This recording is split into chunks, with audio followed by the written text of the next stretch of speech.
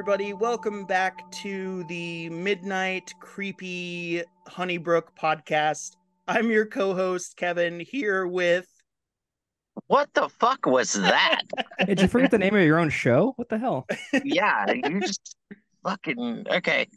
Actually, you're here with the Midnight Terrace Jesus. podcast What was with that? Bucky and Is that the Jersey Diamond. Devil? Jason, And do you have a don't know. screaming demon like in the back of your car? I don't know what the fuck just happened, but Was that you the are here with dragonfly Midnight buzzing by Terrace the phone? podcast We just totally with talked Bucky and over. Diamond. We just talked over this entire thing. What's going on, everybody? Welcome back to the Midnight Terrors podcast. You are here with Kevin and Jason. Jason looks very confused right now because this episode already is just pandemonium. But Jason, we're back with an absolutely outrageous group of co-hosts tonight. So it's you and me here. And we're also here with two returning guests that are just meeting each other for the first time as well outside of text form. We'd like to welcome first ZC Krol. Zach, what's up, brother? I am so happy to be back here. And Roy, it's a pleasure to meet you, sir. Yes, sir. And we are also here with our Jacob Honeybrook, Roy. Roy, welcome back, my friend. Hey, what's up, guys? Thanks for having me back. It's always a blast. Zach, nice to finally speak to you somewhat in person. Yeah. You live in Ohio, right? Can I say that on the podcast? Is that cool? Yeah, I live there now. Trust me, I talk shit on it all the time on Instagram. So yeah. Okay, I was gonna say, I don't know if I'm doxing you or something, but yeah. Hey, yeah, your ahead, Instagram's awesome. I love your stuff on Instagram. Oh, thanks, bro. I'll tell you what, moving from Philly to Ohio, it's something. It's different, but it's something. Yeah. But for Roy sure. brings the metal love everywhere he goes. That's Absolutely. for sure. But no, dudes, welcome to the show. It's insane that we've had you both on here multiple times separately, but now we're all here together, and this is something really cool and exciting. I'm stoked that we're all here. And so I don't even know how to start this one. Like we've already been talking for like 10 minutes. I'm glad to have them both on at the same time, and I'm loving the green background, and then I'm loving just everybody being here. It's fun. Well, we said this earlier that since we last spoke to Roy, he is now the star of the Blair Witch Project, the next sequel. That's right. I'm operating on a pretty much VHS camera over here, so hope you enjoy it. No, I love it. Roy's in the Blair Witch sequel, and Zach is in the Re-Animator remake. Oh yeah. Hey, did you guys ever see that? Is it too Well, much? there I we was trying go. to impress you guys because of the theme tonight. No, I it's think not it's just too much. great. It's awesome. Okay. The fact that he's trying to impress us is just sad. We have low standards, Zach. What were you saying, Roy? Zach, if you're trying to impress us, I'm sorry, buddy, but Mission accomplished. mission is accomplished. Roy, what were did you it. saying? Have you seen what? Oh, it was like Blair Witch, but it was made in like 2020 or 2021. I don't know if it was Blair Witch 2 or what. Yeah, There's- it was. No. Oh, there's like a jump scare every minute, and Oh. it just isn't Are- scary. It's just so fucking annoying. It's Are you like talking about the sequel that was just called Blair Witch? probably. Yeah, the third Yeah. one, technically. Yeah. Yes. Okay, yeah, that's it. Oh my god. Yeah. I did see that one. I enjoyed it for what it was, but it was easily the worst of the Blair Witch movies because maybe unpopular opinion, but I got a lot of love for Blair Witch 2, Book of Shadows. Oh, Yeah. I do too.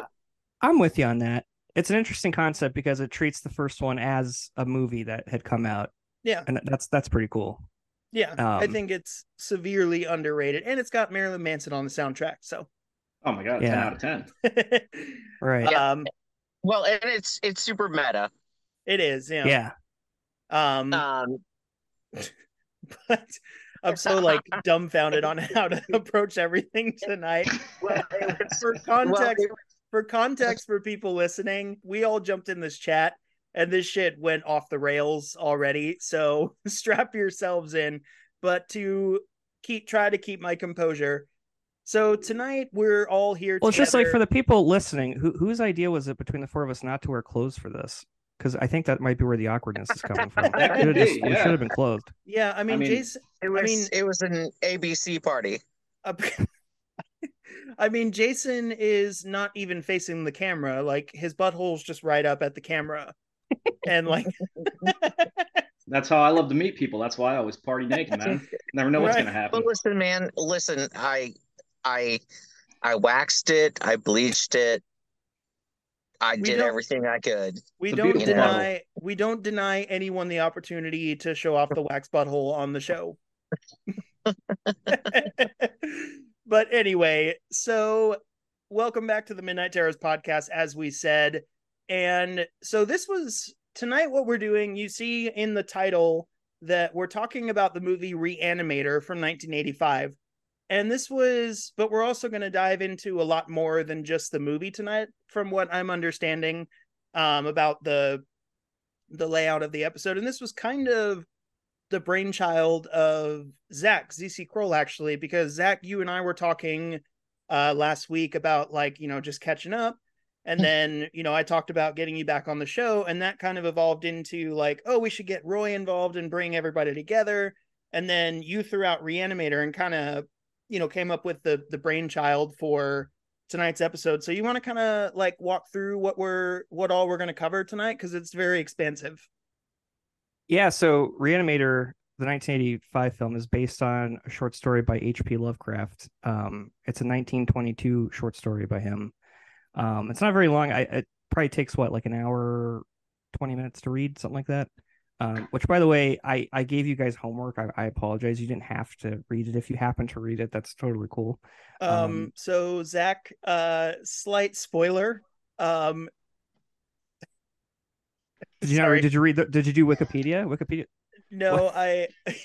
Sorry, Roy's camera went down and I saw the Suicide Silence shirt. I thought always bringing the metal, man. Yeah, I thought you were just fuck this conversation. Let me show up my metal shirt.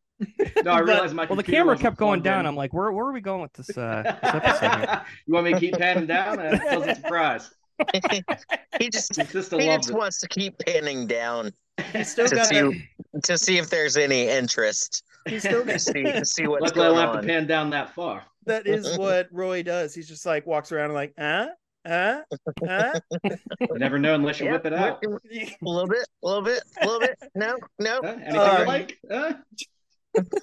But so I know Jason said he did not get a chance to read it. I actually was not able to finish it. I just ran out of time. I read everything I could, which was maybe 2.5 chapters in or something like that.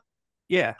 So I definitely want to go back and finish it. I told Roy this off the air that when reading it, I actually was kind of struggling because, side note, H.P. Lovecraft is very wordy. So there were a few times I had to go back and read wait, what the fuck did he just say?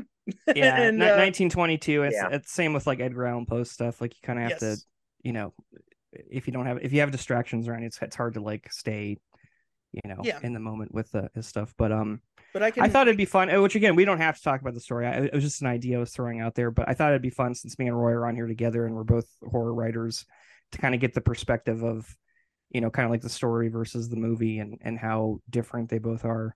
But that might bore people. By all means, no, if that's boring, we don't have to go there. No, dude, I think it's perfect. You and Roy actually got to both read it. And I think Roy said he went back over and looked at an overall summary. So I definitely actually want you guys to take the time to dive into it. And Jason and I will, chime in where we can. Because I think it's interesting. Just the little bit that I did get to read of the short story, the comparisons are really interesting.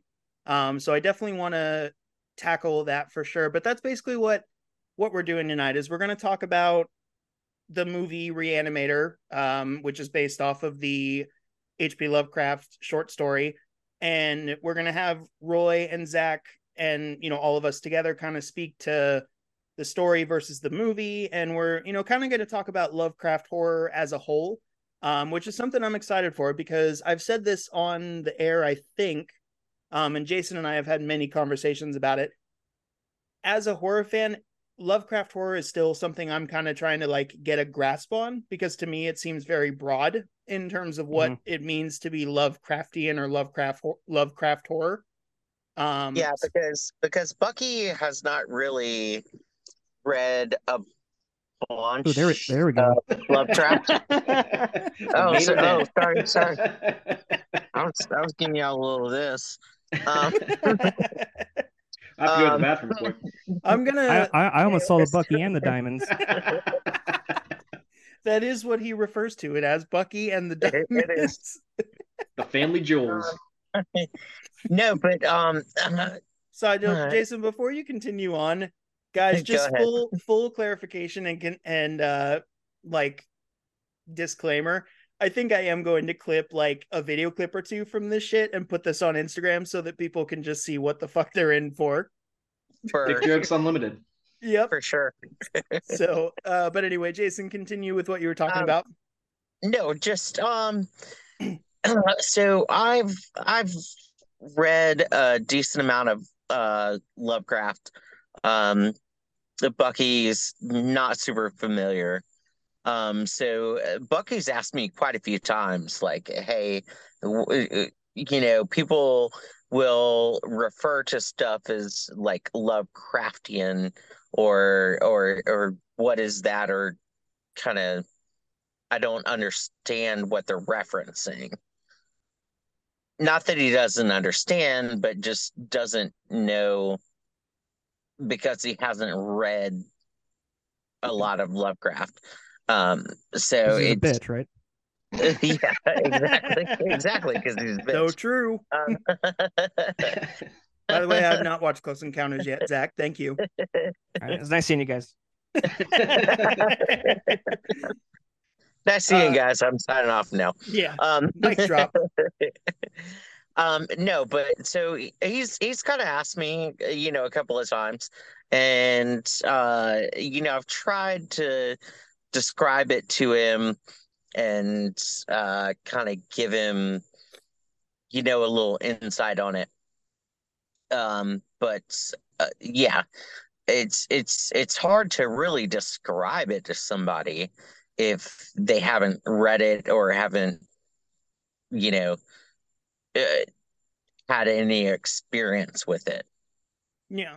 And like, so when we were kind of prepping for this, when we were going to come at this from the angle of like all four of us were going to read the short story, I was on the phone with Jason and I was looking up on Google, just like, okay, give me a list of Lovecraftian horror movies.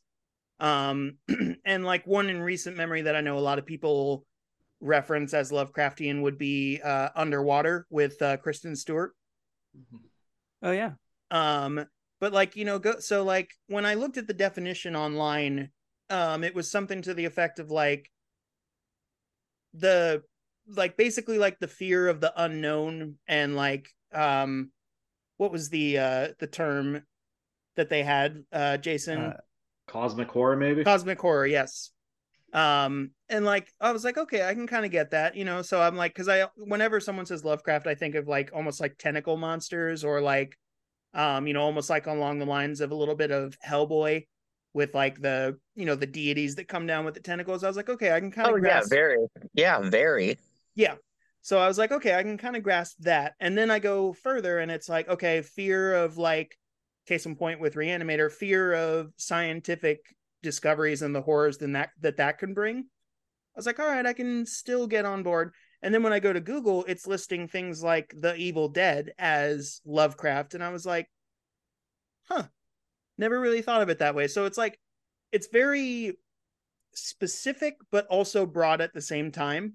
So I kind of wanted us to touch on that while talking about the movie tonight, because I think that's a really interesting, like, kind of paradox with the term Lovecraft horror. So, yeah, so I guess let's throw it over to our writers, because I know you guys read the short story, and I think you guys are actually even a little bit more familiar with Lovecraft than Jason and I. Zach, you want to kind of start it off, maybe touch on your background with Lovecraft, and then Roy, you can do the same.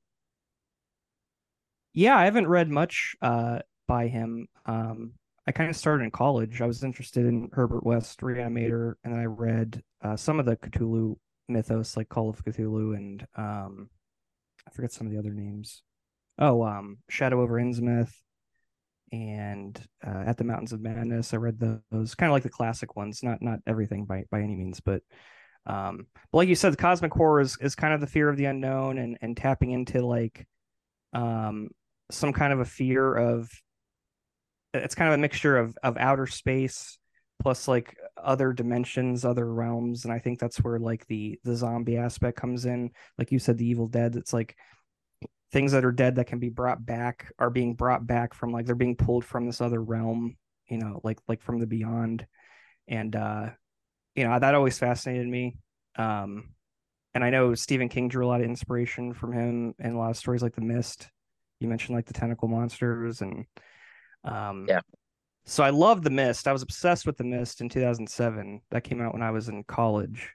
And then I started going back and reading some of Lovecraft. And yeah, I just, Lovecraft wasn't a good guy, by the way, but I was just, I was fascinated by his writing. Yeah. He was an extreme racist person.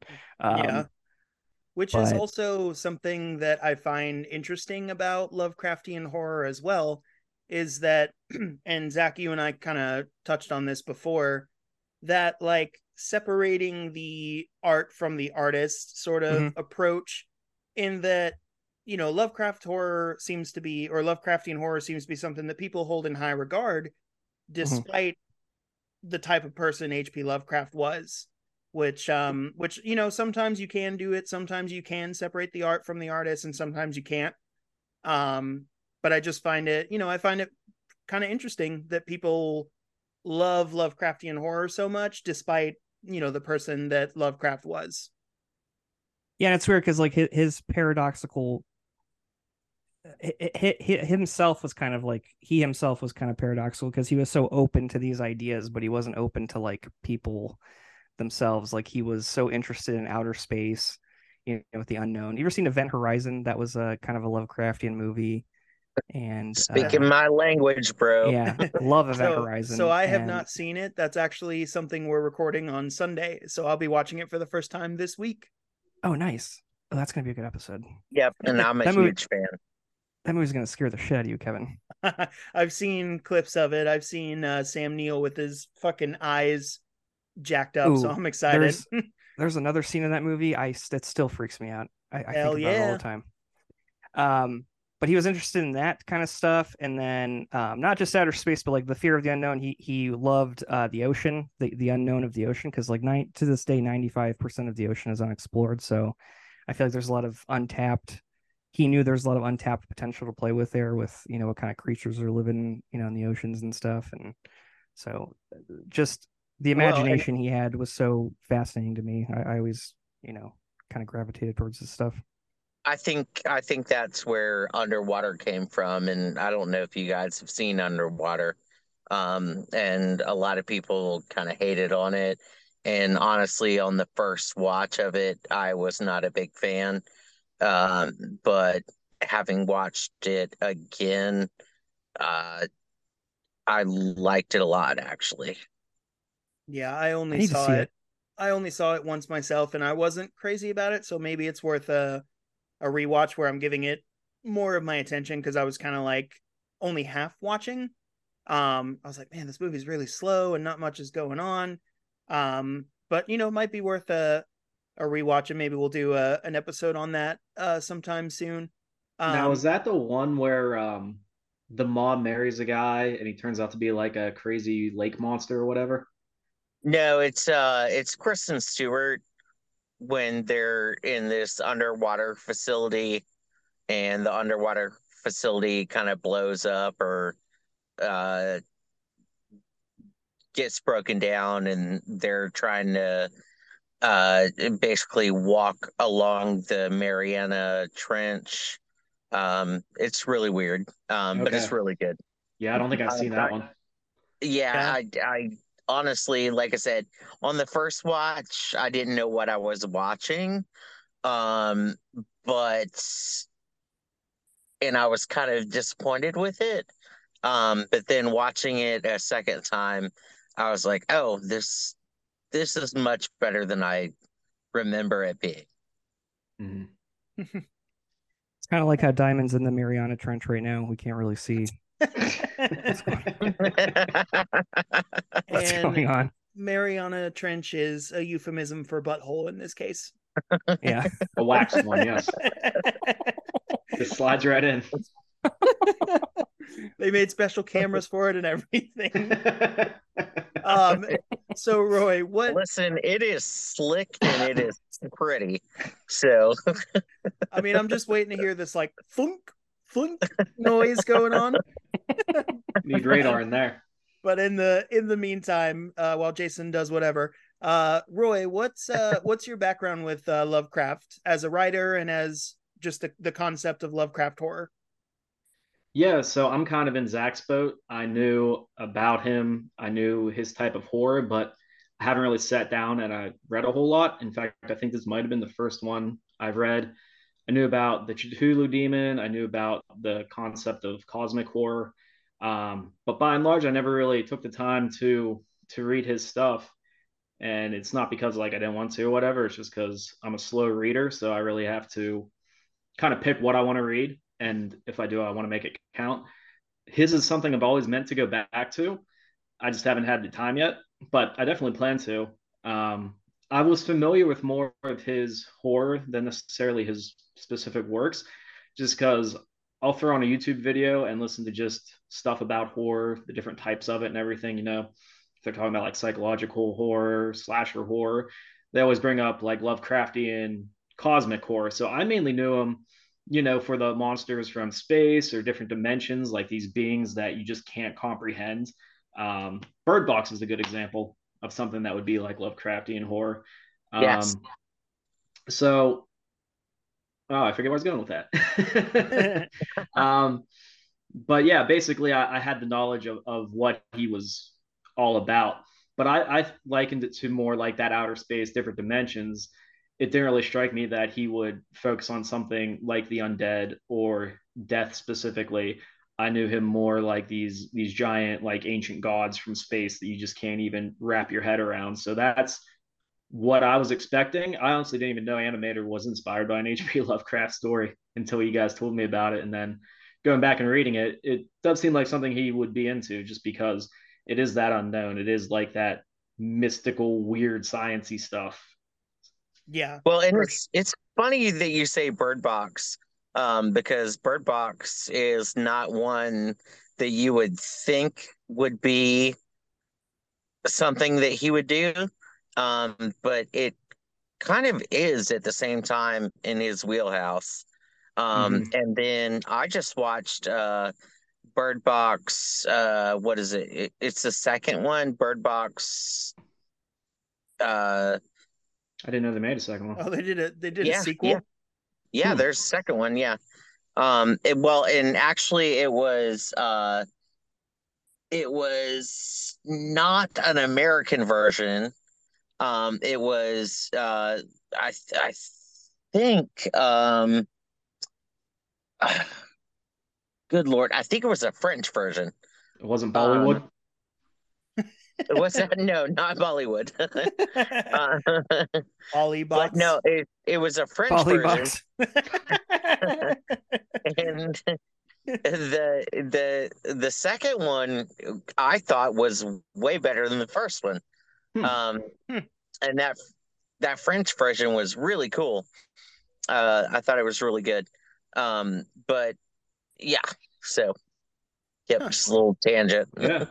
Well, I think what's cool about cosmic horrors too is I'll watch stuff on space, read about space, and just the vastness of it. Like I was watching one video where they put the Milky Way galaxy in a picture of that. They're like, it takes so many light years to go from Earth to Pluto, and that would take, you know, hundreds of years. And they're like, okay, now imagine like 10 Milky Ways. Well, that's our system or whatever. Now times that by 10 and times that by 10. And just learning about the science behind space, it's like I couldn't even wrap my head around that, let alone if there's shit living out there. It would just be insane. Yeah, it's definitely... Yeah, they say we know more about... Oh, sorry, Kevin. Go ahead. No, go ahead, buddy. So say we scientists say, I mean, who knows? I'm stupid when it comes to science and math, but apparently we know more about space than we do about our oceans. I was actually just having that conversation with my brother. We were standing out at the beach in Florida, and we were talking about it. And we were talking about, would you rather be in space or like under the water? And I said, I think I said underwater. And I was like, fuck that. Space is like open and way too expansive. And he's like, true, but we know more about space than we do what's under the water. And I said, which is mind-blowing to me. It is, well, right? And it's weird because both of them have like the same kind of dangers, because when you go too far down in the ocean, you have all of the pressure and everything. If you're in a capsule, that's gonna cause you to implode. And that's kind of the same thing in space. Like, you go out in space and you're still in danger of imploding in space. So it's crazy that you can do one and you can do the other, and you have the same dangers. Yeah, danger Will Shout out Robinson. To the Titan. Yeah. I think specifically why I said no to space is, has everyone here, Jason, I know you've seen it, but Roy and Zach, have you seen the movie Life from 2017? Yes, No, I love Life. I have not. Holy No, I haven't seen it. shit. So I don't want to spoil it because, like, I think the twist is a lot of fun. Life is really good. Yeah. And like, but the fate of a character at the very end is like one of the most terrifying things that I can ever imagine happening. So I don't want to give it away, but definitely go check that out. And like, the more I'm thinking about it, I'm like, it might be a little bit of Lovecraft stuff in there, because it is them. It's basically like Alien. They're discovering a single-celled organism that's essentially gonna, try to go by its animalistic behaviors and try to kill everyone on board, basically. But it's a little bit more grounded than Alien, I would say. So I would recommend it. Life from 2017 with Jason, who else in that? Jake Gyllenhaal, Ryan Reynolds, Rebecca Ferguson. Ryan Reynolds. Man, so that must have been pretty big. Yeah, it was. It was a really good movie. Okay, yeah, I'll have to quit sleeping on that one. To be honest, and if you're like, so I always say that, like, I'm a huge fan of space horror. Like, so I love like Alien and like playing video games. I was a big fan of Dead Space. Jason X. Jason X. I'm just a big fan of that kind of genre. Event Horizon, anything in that kind of vein. And Leprechaun 4. Anybody? Yep, probably not Leprechaun 4. Listen, let's not leave out. Jason. Let's not. What did I do? I'm sorry. What have I done? Let's not leave out Amity. Let's not leave out Amityville in space, please. Well, we haven't done that yet. But I will definitely say Jason X. I am a big fan of. I think it's hilarious and wonderful. And anyways, which, side note, when ZC Krol, Zach, was on our boys show on Reviewed to Death, he did their episode on Sleepaway Camp, and they were talking about Friday the 13th when they were talking about summer camp slashers. And they started talking with each other about their favorite Friday the 13th movies. They're listing like part 2 and part 6 and Jason X. And then I was like, let me text these guys and tell them what my favorite is. And I sent over, I was like, yo, what about Friday the 13th part 5, New Beginning? and Marcus was like, you're one of the first people I've met to ever say that that's your favorite. The one without Jason. Yep. I mean, he's there just in spirit form and only in like 30 seconds of the film. A lot A lot of people love that movie, actually. I do too. That's a favorite. I love the damn enchiladas. Have you guys seen Annihilation with Natalie Portman? I have not. We were actually just talking about that. I actually like that movie. Yeah, it's a good one. That's based off a book, right? Yeah, I've not read it. But yeah, that movie freaked me out. Yeah, I've heard. Yeah, I really liked it. Especially the scene where what is it? I guess it's like the bear or whatever is like surrounding them and just like snarling in their face and everything. Yeah, good stuff. Really did like Annihilation. Are you sure you weren't watching New Mutants? No, I wasn't watching New Mutants. And I wasn't watching Cocaine Bear. He was actually watching Brother Bear, the Disney movie from. It's a special edition. It takes a wild turn there. Yeah, we want Brother Bear unrated. The Bernstein Bears, where they just kill people. No, Brother Bear turns into the Revenant. I was watching the Paddington sequel. Oh my god! Future pick coming soon. Paddington 2. Paddington 2. I was gonna say earlier on about the Lovecraft and the movies that don't register to me as Lovecraft, but people put them there. I saw that The Lighthouse was listed as a Lovecraft movie. Oh sure, yeah, absolutely. And I had never thought about that in the sense of, I guess, sea creatures or whatever.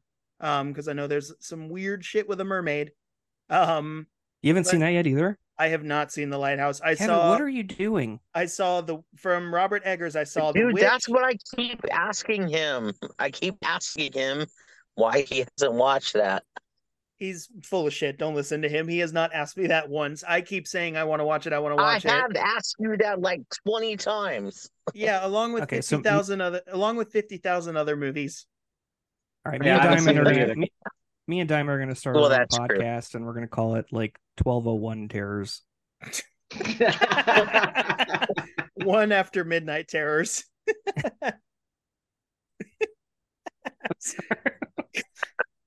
So dumb. It is the dumbest thing I've ever said. 1201 terrors. Me and Roy will start something else up. We'll just talk about metal music. We don't need to talk about horror anymore. 666 terror. 666. 666 terrors. There we go. That's why I write horror and not jokes, guys. Well, the whole Midnight Terrace podcast network, just us doing offshoots. Every single podcast that I ever am involved with has to have something about terrors in it. I want to do the rom-com terrors. Rom-com. I would be all about that. I would be all about that podcast, dude. My God. We're also writing down everything that you're saying so we can all put it on a shirt for you. Rom-com terrors. Yeah, we could do a Monster-in-Law with Jennifer Lopez. That could be one of them. No, we'll only do all the 90s teen flicks. 10 Things I Hate About You, Can't Hardly Wait, Empire Records, all that good shit. Oh, no, I want a Jersey Girl.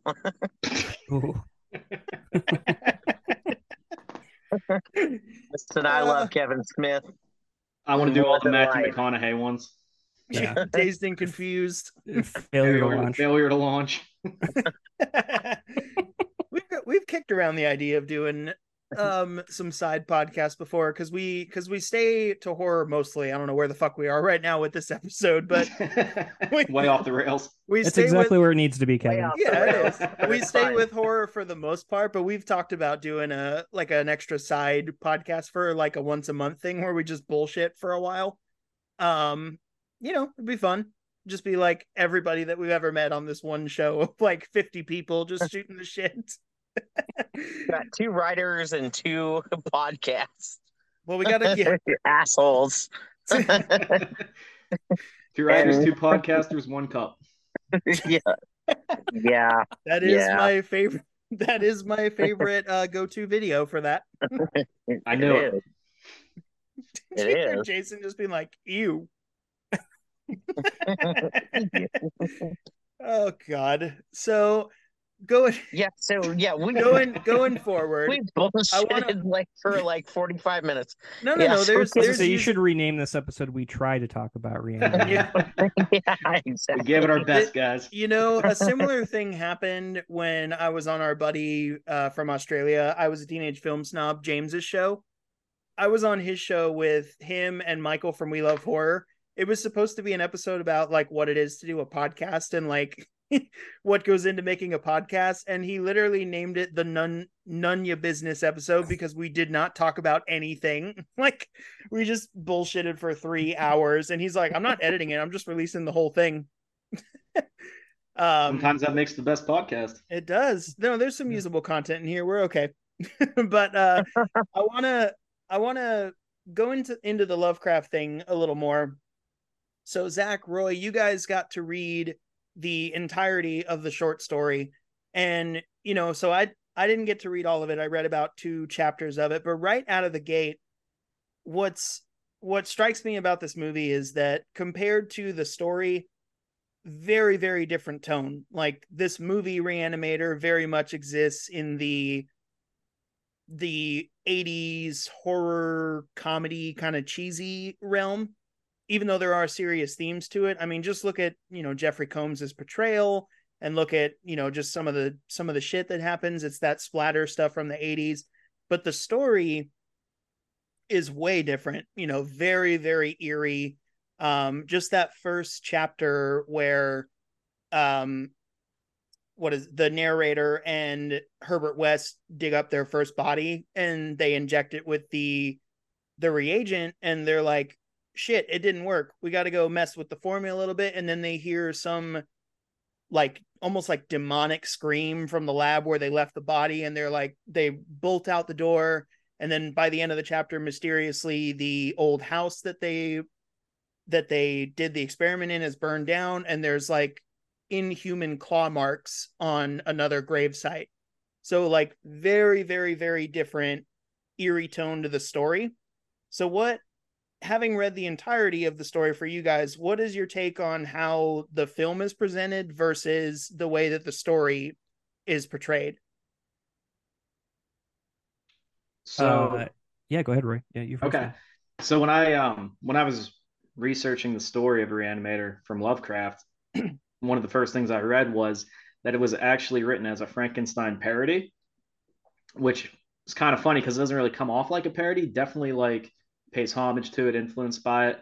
I know when I first started reading it, I immediately got Frankenstein vibes just because it's these 2 scientists, they're digging up bodies, they're experimenting on bodies. So it definitely had that Frankenstein feel to it. And what I think is pretty cool, it's like that was made almost as a Frankenstein parody, and then the movie was almost a parody of the story, just because it does get kind of goofy, kind of weird. One thing I thought was cool, and this kept occurring to me, is how they took a story written, that takes place in like 1910 to 1920, and how they adapted it to the 80s. So there's a lot of stuff that happened in 1910 that they couldn't do in the movie. For example, at one point they go to World War I and start experimenting on the bodies in there. But they did a really good job of taking that story written 100 years earlier and really adapting it to a modern setting and kind of tweaking some things while really keeping the same essence of the story. So I thought it stuck pretty close by to the source material overall. It was just, it just had to update for the time that it wanted to take place. And I think they did a pretty good job of conveying that. Yeah, it's definitely the same spirit. Like the story has the same spirit and not the tone, as Kevin was saying, because the movie's more of a comedic thing, but it definitely has that Frankenstein vibe. And I think the movie has a Frankenstein vibe too, because you have like a mad scientist who's trying to bring, the dead back to life. And I think the story's a lot creepier, with the grave robbing and, like Kevin said, like the scratch marks, and they're doing experiments in a barn. And it's very much like Roy, you said, like it's a product of its time. It takes place in that time around World War I. And I think Stuart Gordon, the director, I think because of budget reasons, they couldn't make it a period piece. They had to actually set it in 1985 because it was 1985. And that's just what the budget allowed. And I don't know if the movie would have been good if they had made it a straight adaptation of the story. I think the movie works better as it is. I love the movie. I think it's actually kind of better than the story a little bit. Like, it's far more entertaining. Like, yeah. So you're hitting the nail on the head right there, because that instantly crossed my mind as well. In that, what would this movie be if they decided to play it more straight, and probably go with the more I guess renowned actor, for lack of better words, for Herbert West, and they made it more for lack of better comparison, but almost like, like you said, Frankenstein, Van Helsing, Dracula type tone to it. And I'm like, nah, I actually agree with you that I was way more invested in the story in the movie than I was, trying to read the actual short story, because all things considered, so this was my first watch of Re-Animator. I had heard about it for years, but had never seen it. But these days I'm all about these 80s horror comedy type movies. Zach, you and I talked about Night of the Creeps oh yeah, a few months back. Roy, you and I talked about Friday the 13th Part 8, Jason Takes Manhattan. Like, I love this era of horror. And Zach's like enthusiasm right there when I said that. Oh, 80s is like, that's my jam. Mm-hmm. And yeah. But this one really reminded me of Return of the Living Dead too, that we're talking about. I got 80s. that same vibe too, actually. In fact, I often confuse these two movies. I loved the shit out of this movie. I'm so glad I finally watched it. I think it is insanely well done, and for as cheesy as it is and as low budget as it is, there are still parts from the story that are in the movie that actually still made it kind of creepy. Like, I was watching this late at night on Saturday and was like, this is still kind of tense, Yeah, for as silly as it is, the subject matter is serious enough, and I really feel for his friend, that the character who owns the house that Herbert's living in. I think his name's Dan. He's essentially the narrator of the story. They don't say it outright, but he's essentially the guy in the movie who's helping him out. Like, I really feel for that character. Like, he's kind of stuck in this situation where he has to keep helping him, and it's like, yeah, it just sucks. It does suck. And but this movie's full of great characters, and like, so Zach, Roy, Jason, like I just told you all, this was my first watch. Roy, let's start with you. What was your background on this? Had you seen this before, or was this a first time watch? Yeah, I honestly can't remember if I'd seen it before. Like I talked about the first time I was on here, I watched a lot of this stuff when I was younger, like real young. Parts of it felt familiar, but like if you ask me straight up, have I seen it, yes or no, I'd probably have to say no. But like it just felt familiar, and maybe it's that 80s horror vibe we are talking about that a lot of them have. But like I'd known about Re-Animator, I pretty sure I've seen clips of it, but I think as a whole, I can't remember ever sitting down and watching it front to back the whole way through. I gotcha. Jason, I think you had told me you weren't sure if you had seen it before because you were thinking it might have been a different movie, but correct me if I'm wrong, but this was a rewatch, right? Yeah, I rewatched it, and I'm pretty sure I saw it when I was like, 12 or 13, like very young. But I always knew the cover, like I had always seen the cover, like at Blockbuster or whatever. So I was familiar with it, but um, I couldn't remember a whole lot of details about the movie or whatever. But I did rewatch it, and I enjoyed it, and I thought it was cool. And it's I found a lot of similarities to like The Thing, Hmm. like with them like injecting, well, not even with them injecting the fluid into the heads or like the different body parts or whatever, but it was just like those body parts coming alive and then like the head being alive and stuff like that. So like I kind of got a lot of those similarities from the thing with this movie. And I liked it. um it was just really different. And I enjoyed it. Like I thought it was really cool after not seeing it for a very long time. um I did enjoy watching it. So Zach, when did you first see Re-Animator? Was this something you saw early on or something you discovered later? Well, I'd always known about it. I think the first like reference I'd heard about, you guys ever seen American Beauty with Kevin Spacey from 1999? They make a reference to it in that movie because Oh yeah. and I was always like, what's this Re-Animator movie? But I hadn't seen it until after I had seen The Mist in college. I think it was 2007. And I was reading about like all the inspirations for that. It was, they were saying it was Lovecraftian. So I started looking up Lovecraftian movies and I was like, who is this Lovecraft guy? And everyone was talking about Re-Animator. And I think it was banned in a lot of countries. It might have been one of the first video nasties. I don't know if you guys know about the video nasties from the 80s. I think it might have been on that list. I could be wrong.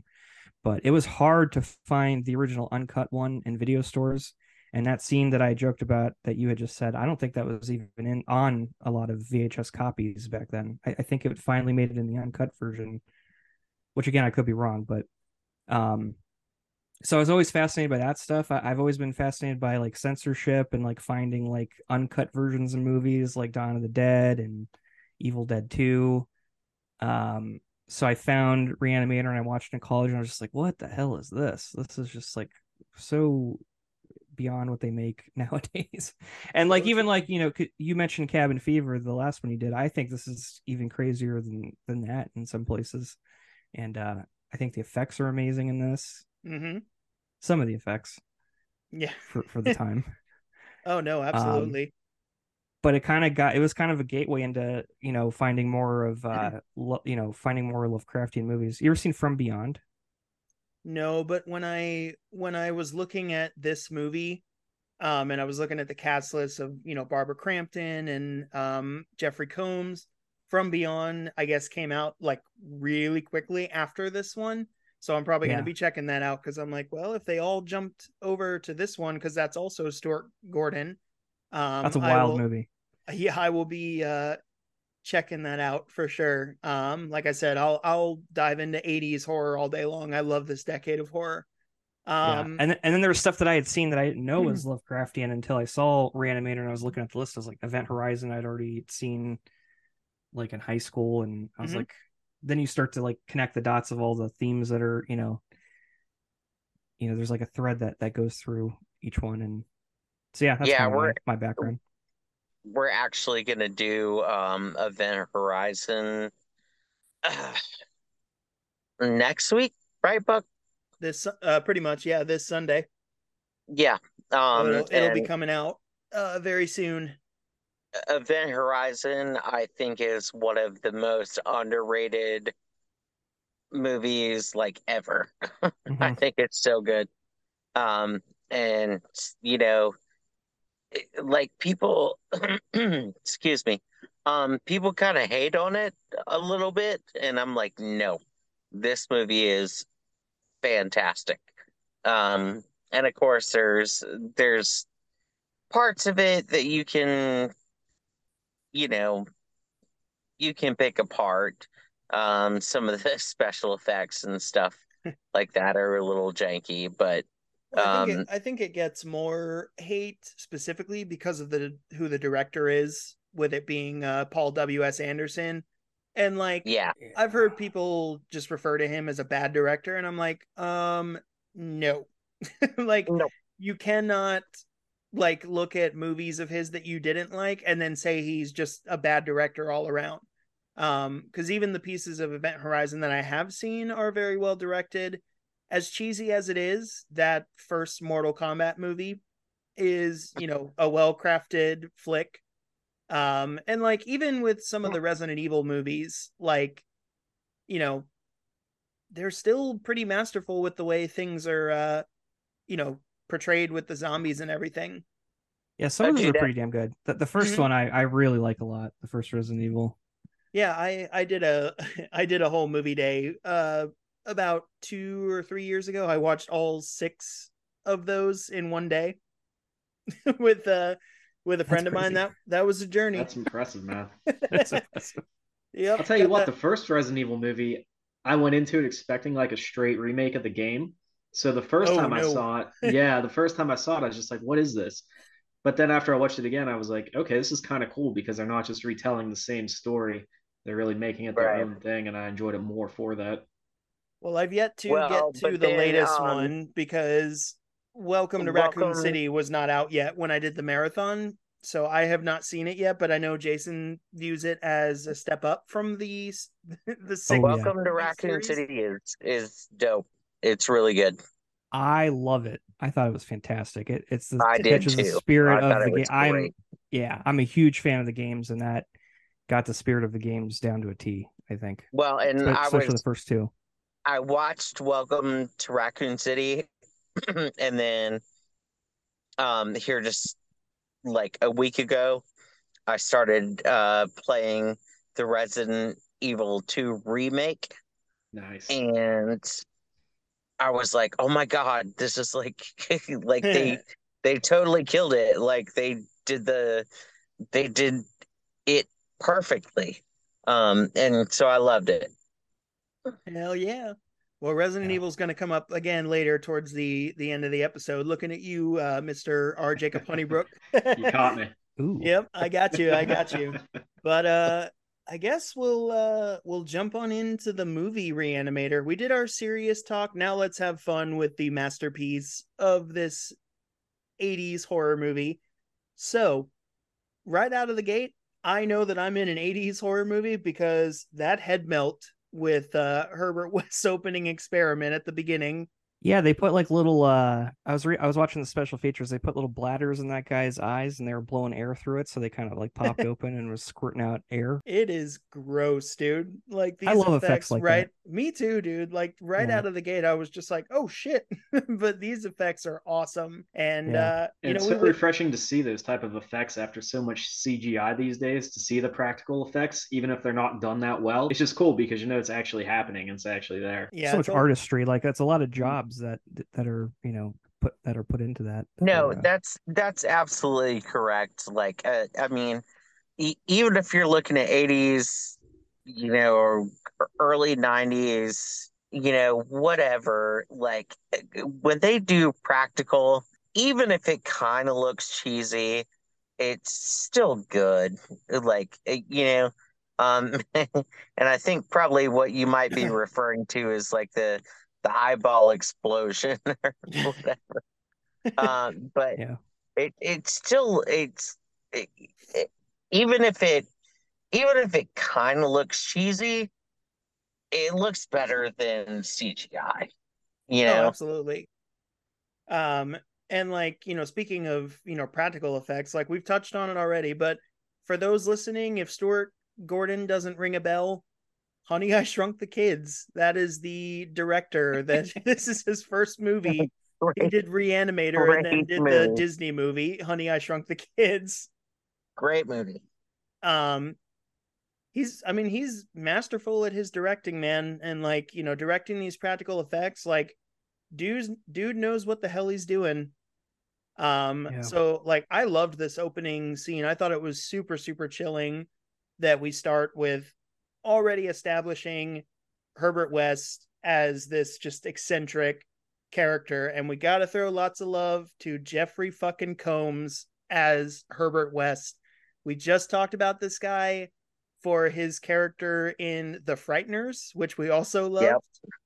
Yep. Just because I was laughing because I had never seen The Frighteners, and when he's like, I have a problem with women yelling, and he throws up whenever they yell at him. Like, I just love Jeffrey Combs, and like, man, he's got this character like perfected. And he's also in in this movie and in Frighteners, he's almost kind of the same character. Very much so. But being just weird and just kind of squirrely and whatever. I like the way that he goes about it. So it's funny. Yeah, he plays that, and it's squirrely and it's weird and you don't know how to take it, and it's good. Yeah, it's like that fine line he plays between being a total creep, but also kind of a nerd too. He does it really well. Well, he, I mean, just when he gets introduced and we meet our main character, Dan, who is dating Megan, played by Barbara Crampton, who is fucking stunning, by the way. Every single time she pops up, to this day. Yeah. She's stunning. She is fucking gorgeous, dude. Yeah. Like, she was at a con not far from me before, and I was like, almost, there wasn't a huge amount of people that I wanted to go talk to, but I almost went because Barbara Crampton was there. I was just like, damn, I'd love to talk to her, but she's fantastic.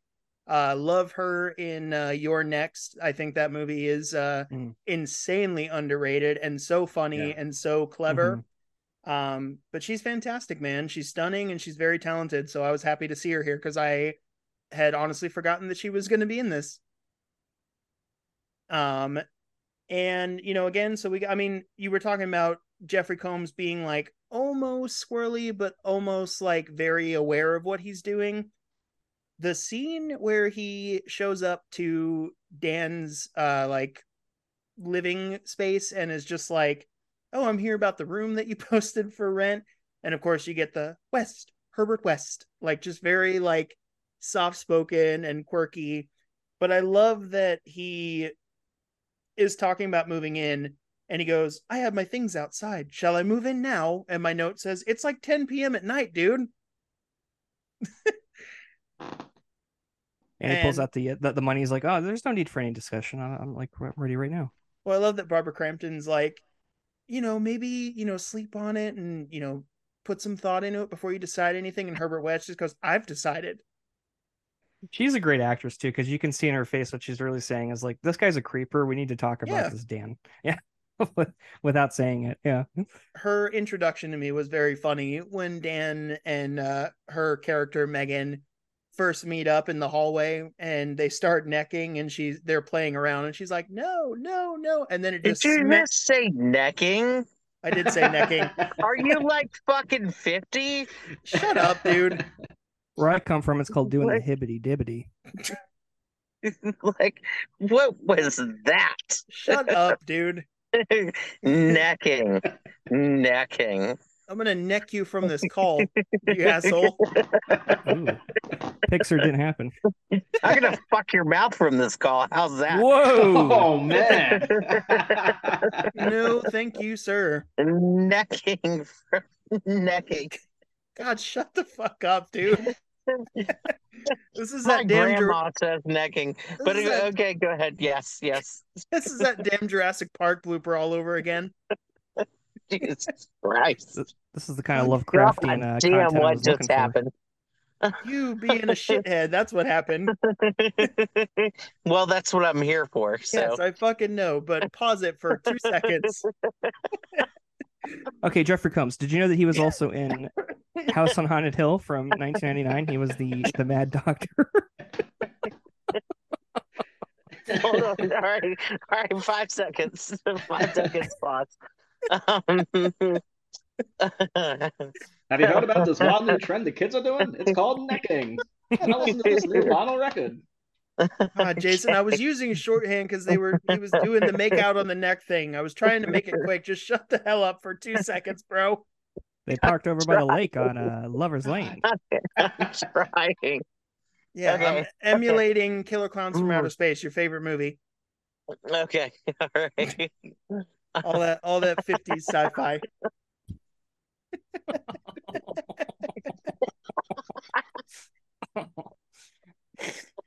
Jesus Christ, dude.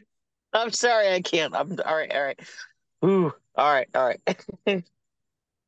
Everybody good? All right. Can you hold it in now, or do I need to wait still? Yeah. So who was necking? Who was? God. So since Jason wants to act like a child right now, they're making out in the hallway, and then she's like playing around, and they're like, no, no, no, giggling, and then it just smash cuts to sex, and it's yes, yes, yes. I'm like, oh, that's very 80s of you as well. Thank you. Smash cuts to the smashing. Smash cuts to the smashing. And what exactly were they doing, Kevin? What do you think they were doing? Yeah, that's a good question. What was going on, Kevin? In the bedroom, I think he was or in going the raw hallway? dog anal. Jesus Christ.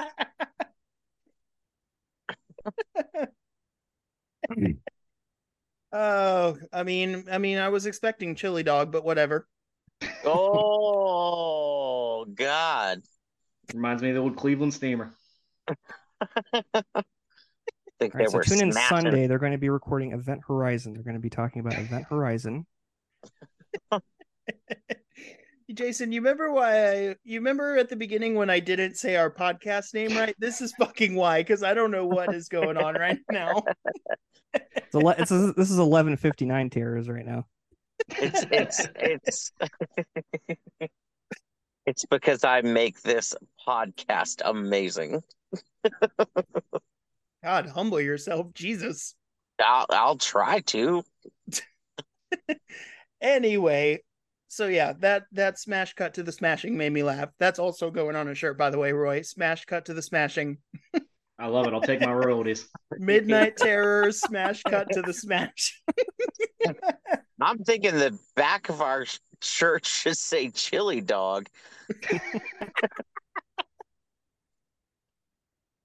Oh God, we're never gonna get through this fucking movie.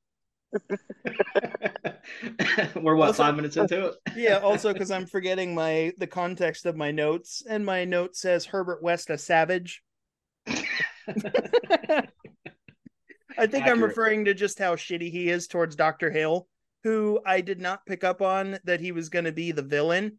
So I was like, damn, Herbert West is just being a prick to this guy. And then I'm like, oh, this guy's a piece of shit. Never mind.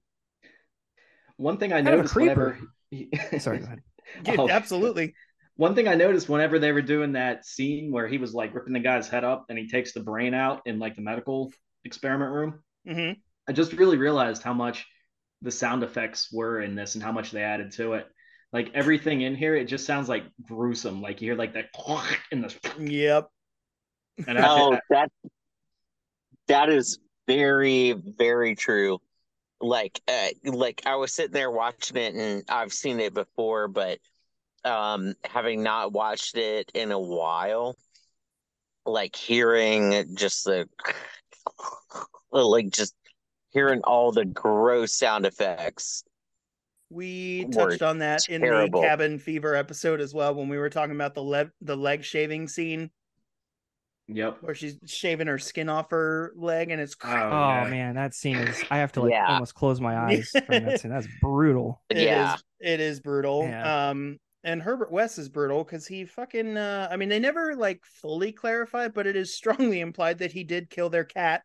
Oh yeah. And I'm like, definitely did. Oh yeah. He definitely did. Yeah, my note says, please don't tell me Herbert West did something to the cat Rufus. Of course he did. But it did lead to also, I mean, this right here is where like kind of the tension came in for me, because I said credit where credit is due. As cheesy as this movie is, the music and like the directing, where Barbara Crampton is looking for the cat after it's like not been meowing, and she's creeping through the hallways and all the lights are off and she's approaching Herbert West's like bedroom, is for all intents and purposes kind of fucking creepy. Yeah. I was like, okay, I know we're going to find a dead cat, but like, it's just the way Stuart Gordon directs it is just like, fuck, man. Like, I don't actually know what's going to go on here. I mean, he was kind enough to bring the cat back after he killed it. So I think I do have a note later that says this poor fucking cat, dude. It's like smashed up into pieces because Dan threw it at the wall. And like, it just comes back in like 3 different pieces, and then he's like, hold on, I can bring it back. I'm like, this poor cat, dude, like, stop. Yeah, there's lots of smashing going on because he smashes the cat afterwards. Yep, for sure. And I did get a laugh when they find the cat in Herbert West's like refrigerator or whatever, and he's like, oh, I put it in there because I didn't want you to come home to the dead cat. I was going to show you it later.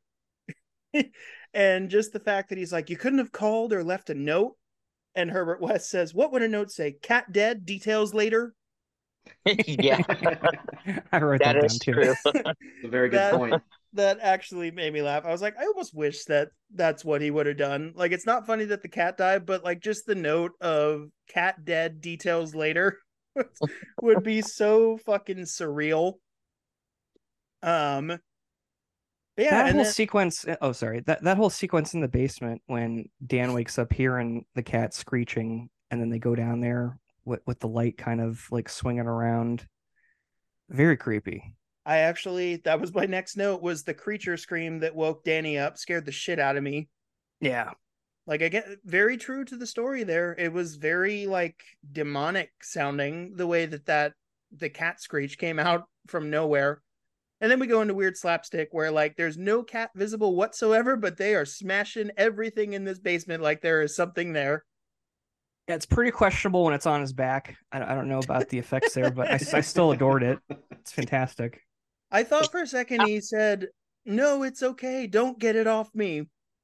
But then he was saying, get it off me. And I'm like, I think he begins saying, don't get it off me or it's okay. And then immediately it's like, get it off. Okay, so I'm not crazy. I did hear it right. But yeah, it is I'm pretty sure that's the way it went. It is kind of funny though that like they're trying to find it. It's literally like 2 minutes of them trying to find this cat in the darkness, and they're just like, it's right there, and we are seeing none of this. But they are just smashing all the shelves and throwing shit. And then Danny finds the cat and fucking just like a baseball chucks it at the wall. I was like, Jesus, dude. Oh yeah. Yeah. And then it just explodes against it. I was like, what the fuck? And you know what? Now that we're talking about it, that scene of the cat on his back reminds me of the killer rabbit from the Monty Python movie. Oh yes. It reminded me of a lot of stuff. Yeah. Yeah. Like I've seen this at least. Yeah. Yep.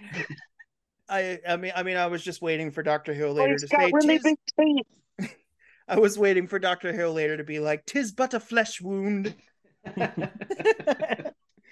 But yeah, again, I said this poor cat, man, brought it back to life, all fucked up.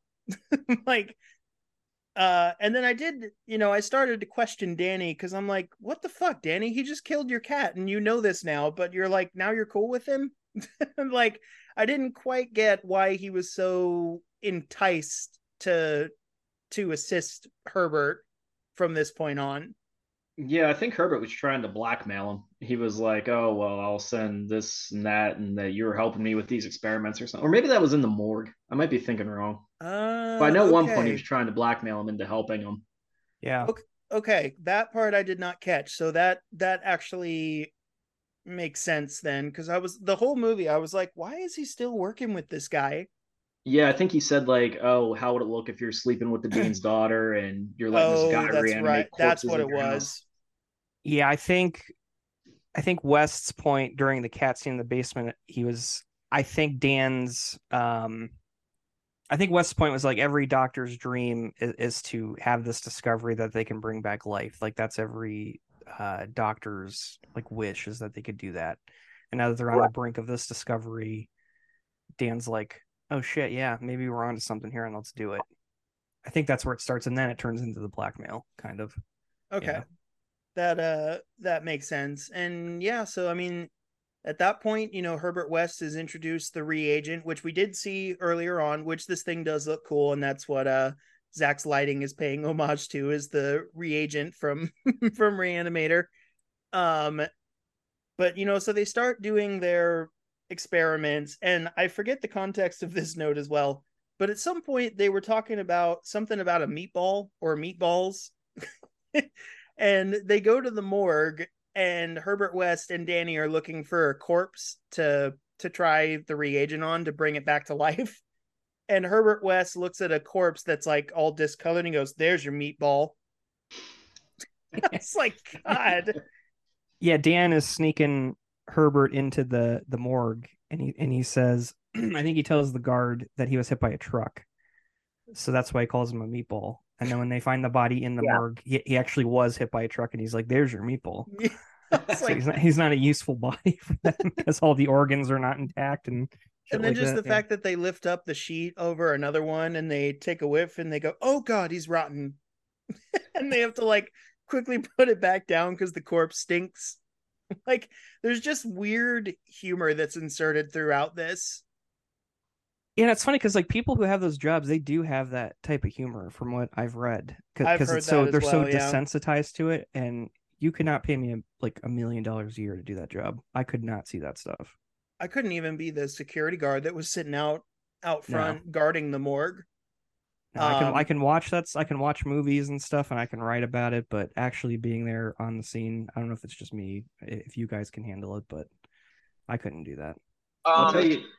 Yeah, for me, to be honest, and I've said this quite a few times, that I can watch 1,000,000 horror movies and they can be as nasty as possible.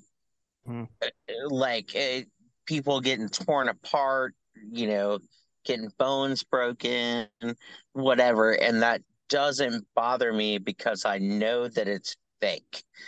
But if I watch like actual surgery or, whatever, I can't do that. Like, I cannot do that. And that's why actually early on when I was a kid, I actually wanted to be a veterinarian. And I was just like, dude, I cannot operate on animals. I could not, cut open a dog like or anything like that. There's no way I could do it, or a person. There's no way I could be a doctor or a veterinarian or anything like that. As long as I know it's fake, I'm fine. But if I try to watch any kind of actual surgery, no, sir. Yeah, I'll tell you, talking about the gallows humor working in journalism, police, morticians, coroners, they all have that same sense of humor, A lot of times, if there was a fatal crash, a fire, or whatever, I would always have to call the police, the coroner. We're always just laughing about bad shit we shouldn't be laughing about. It was the same in the newsroom. You just get to this point where you see this horrific shit every day that if you don't joke about it or let off some steam, it's just gonna eat you up. So yeah. Well, firsthand, I can tell you. It's funny because my mom is a nurse practitioner. And she's done everything from, severing people's fingers off to, you name it, she's done it. And she worked in the burn unit for a long time, giving people skin grafts and scraping off their skin and all this stuff. And she's like, I can do all that, but if she sees somebody throw up, she can't handle it. That's the line. Yeah, because she doesn't see it every day. She's not used to seeing that every day. Yeah. And she laughs.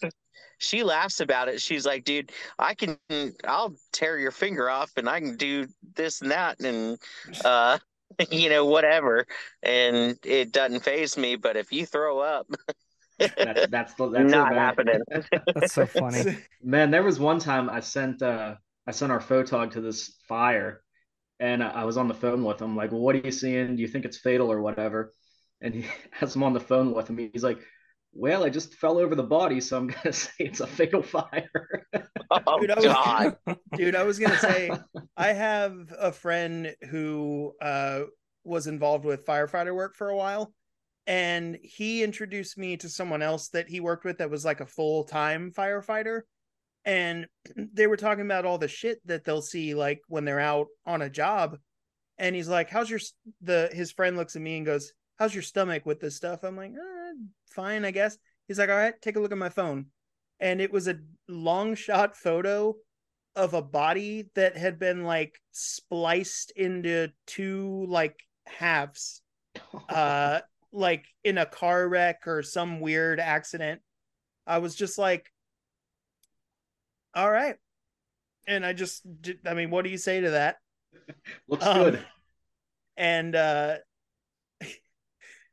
was saying that, and then I'm thinking of a scene that Jason and I always reference from Scary Movie 3, where they're ripping off signs, and Charlie Sheen's wife gets pinned to the tree, and the cop's she's basically cut in half. Yeah, the cop's like, she's split in half. Look what happens to the taco.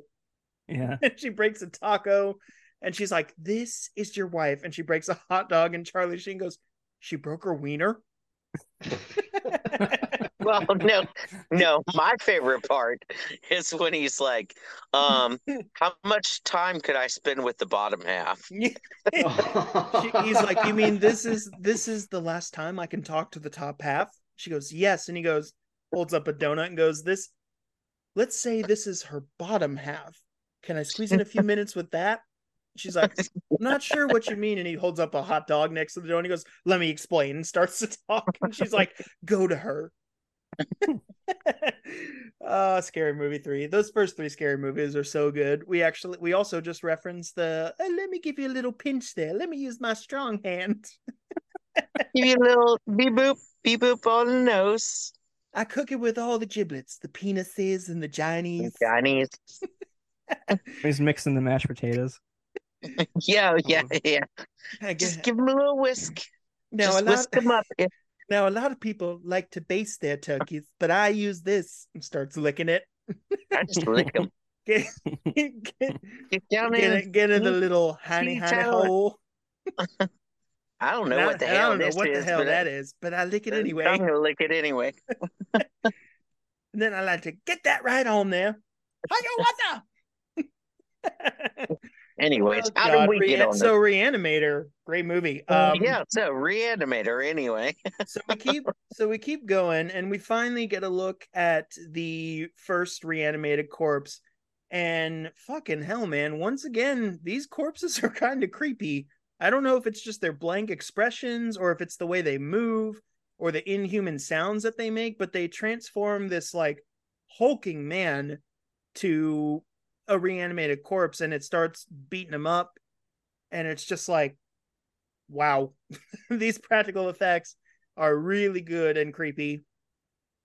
Yeah, it's good acting too, because he looks like he's in agony, and like you really believe that he's like not enjoying being a zombie, which seems to be true to the story based on what I saw, because when they do reanimate a corpse, they said it had a blank expression of terror. And did make inhuman sounds while doing it. And Roy, this is where I got the vibes of Return of the Living Dead, as well as with when this first reanimated corpse comes back. Yeah, and too with the zombies, they honestly just look like corpses that are moving. They don't really look like your typical zombie. Their skin's not gray, it's not falling off, they're not decomposing. They're like freshly killed people. And I think just giving off that feeling just makes it that much weirder, that much creepier. That's a really good point. I never thought about that. That's like, they're not zombies in that sense, but they are still people that have like almost reverted to their animalistic traits. Case in point, when Dr. Halsey, Megan's dad, has been turned, and especially after he's lobotomized by Dr. Hill, who is slowly and very creepily revealing that he's the villain of the movie. After he lobotomizes Dr. Halsey, and Dr. Halsey's just in the corner like, like, I don't know what it is, man. It's so... That scene where Megan is creeping up behind her dad to like talk to him and see if she can kind of wake him up from whatever's going on with him is like unreasonably tense compared to the stuff that was coming out in the 80s, because like we're balls deep into Friday the 13th and Nightmare on Elm Street. Oh no. Hey, there we go. Hey, we lost Bucky. Damn There it. he is. Where did you lose me? Balls deep. When you said balls deep. Oh, I'm sure you got a good laugh out of that. And I said that's usually my line. So I was saying at that point, with the scene of Megan sneaking up behind her dad after he's been lobotomized, is like unnecessarily good compared to where we were with the rest of 80s horror, because we're balls deep into Friday the 13th, Nightmare on Elm Street. You had to say balls deep again. Just shut up and it's just go with it. And we're into the Halloween sequels and all these other, I'm just ignoring it. All these other sequels. I'm going to say balls deep like 20 times on every other episode. Listen, I've come up with circle jerk, necking, balls deep, fillet. Well, that was Roy's. Smash. That was Roy. I apologize. Yeah. Smash cut to the smashing. It's a monumental episode. It is a monumental episode. Which, side note, settle a discussion we've had. If you're using the verb, like we talked about fellatio, and we're using the verb of that, is it fellate or fellate? If you are doing it to someone, you're fellating. I thought it was fellating. Yeah, exactly. Ooh, okay, fellating. Or is it fellatiating? I thought it was fillet of fishing. We could just keep it simple and call it sucking dick. Well, yeah. Hey, it's inclusive to Chinese as well. That's true, yeah.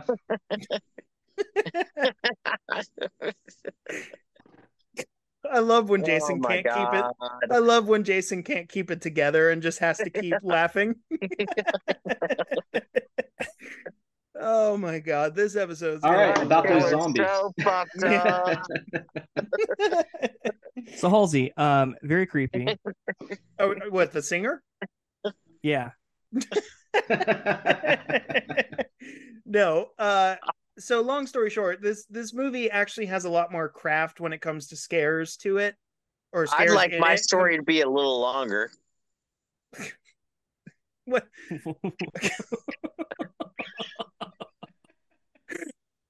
I just have no words to that. It's just the wild card of the show. Every single time. Jesus. Okay, I can't breathe. All right, go ahead. Oh God. Hey, real quick, talking about the zombies in this. Talk about sucking dick. What? I heard that's what the zombies are trained to do. They don't eat you; they just suck your dick and go away. I mean, that sounds like my kind of apocalypse. I mean, that sounds like a nice way to greet someone. Ooh, that's a good movie. Let's make that common. That's what I'm talking about. Jason, well, after we finish making sharks. I was gonna say after we finish making we're gonna call it Re-Animator. After we finish making ass sharks, we will make dick zombies. Ass sharks. They're just zombies that are super fast and run to suck your dick. But then have I told you guys breed that just come and rip your dick off and gives us the best of both worlds. They walk around, instead of their hands going down like this, they walk out like this in the ball tickling position, like they come at you like this.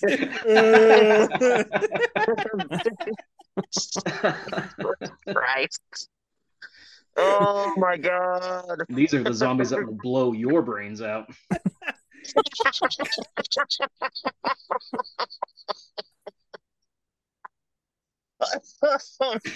They don't walk around saying brains, they go dicks. Jesus. Fillet. Balls. Balls. Oh my god. Must eat cum. I'm so honored to be on the last episode of Midnight Terrors, guys. Glad we could be a part of this. It's the best series finale I've ever been a part of. Oh, fucking hell, dude. I'm trying to keep it together. We got some good brainstorm going here. This is either going to make a great B movie or an awesome porn. Listen, Zach got to meet director Bill Z. Bub, who made the movie Ant Farm Dickhole. Oh. There are no bad ideas. I was going to ask you if I couldn't remember if I told you guys about Dick Shark or not. So, Roy, you know about Bill Z. Bub? Yeah, dude. We used to, in high school, we had these collections of just not even B horror movies, like Z level horror movies. Yeah. And it was called Tomb of Terrors, and it was just a bunch of pretty much home movies. Yeah. And one name that kept popping up was Bill Z. Bub. Dude, yeah. So I met him in Cincinnati. Or no, Kevin, did I make you meet him? Because I made the horror dads meet him, and it was like they were traumatized. I was not with you when you guys met him. You guys met him before we met up at Karaoke that night. Yeah, and then he gave me a Blu-ray copy of his movie Texas Chainsaw Mascara. Ooh. Which is fantastic.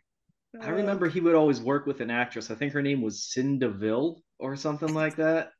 It was. Yeah, I think she's still around. Yeah. Okay. What's his one movie called? Like I Killed the Scream Queen or something. And it's like his chick tied up to a tree the whole time. It's just ridiculous. I want to do a series of his movies on his show sometimes. Well, he said he'll do my podcast, and I'm still. Fuck yeah, dude. Oh, that'd be sick. Because I told the horror dads, I was like, you need to have him on yours too, and they're like, yeah, I don't know about that. I was like, well, I'm gonna have him on. So hell with you guys. Hell with you guys. We got a on our Midnight Terrors Facebook not too long ago. We got a recommendation from someone that we have not met, but I guess they found out about our show through our friend Mr. J when he was playing music out in the town. And she's like, hey, I've been listening to your show for a few months. We had just released the episode on Poultrygeist, Night of the Chicken Dead. And she was like, have you ever heard of this movie One-Eyed Monster? And I didn't register that was talking about a dick. So, I mean, yeah, killer dick movies, man. We need more of them. Please bring it on. Jason's just now calming down. I just composed myself. Jason, correct me if I'm wrong, but I think this rivals the fucking Brotherhood of the Wolf episode. Pretty good. I've not listened to that one. Pretty damn good. Oh, it's our latest crossover with Reviewed to Death. It's fucking wild. Oh man, we got to get those guys on here. Dude, I'm waiting. October trivia hosted by ZC Krol, Midnight Terrors versus Reviewed to Death. Yeah, I want to do that, and I'm planning a Halloween spooktacular, which I just want to have a bunch of people on and just have a 4-hour talk about nothing. Those guys are so good. They're so funny. We love them. They're so much fun. Yeah, Roy, you should go on there and shoot the shit with them. Oh, dude, Roy, you should totally go on Reviewed to Death. Oh, yeah. I hear you guys talk about them all the time. Oh, yeah. They're funny so as hell. Much fun. They're our boys. I'll have to shoot them a message. Oh, yeah. And I'll let them know who you are and everything. Cool. They, excuse me. We kind of found our stride with, I think, the first episode. Was it the first episode we did with them, Buck? Yeah, when we did the Santa Sleigh episode. Yeah, we did a Santa Sleigh episode with all them. It took was... Is that the Bill Goldberg movie? I believe so, yeah. Oh my god. Yes. That was the very first time we met them. That's the infamous moment where Jason took a piss on the episode and didn't know how to turn his microphone off. Dude, we laughed so hard doing that episode, and I don't even know how it went off so hard, but it was just perfect. Yeah. We had so much fun with them. They're great guys. They're really funny. And they're just cool dudes. We love them. Yeah, and we just had a lot of fun with them. I want to organize a midway meetup for all of us one of these days where like everybody that we've met through the show can all just converge in one location. So like me, Jason, you, Roy, you, Zach, reviewed to death. Fucking Michael Horror from We Dads. Love Horror, James, the Horror Dads. Like everybody can just have a big old party. Yeah, that would be awesome. Like that would be the shit. I think we could put on a con too somehow. I was actually thinking about that too, man. Could you imagine if like all of us think we could hold our resources and put together a con? Yeah, and I think we know so many people just among like the guests we've had on and stuff. I think we could easily make it happen. Mm-hmm. Yeah, if we got enough people together, I think it's very plausible. Yeah, dude. And me, like, I'm trying to push more for live events on the podcasting side as well. We haven't announced it yet. We just booked our first live podcast event for October.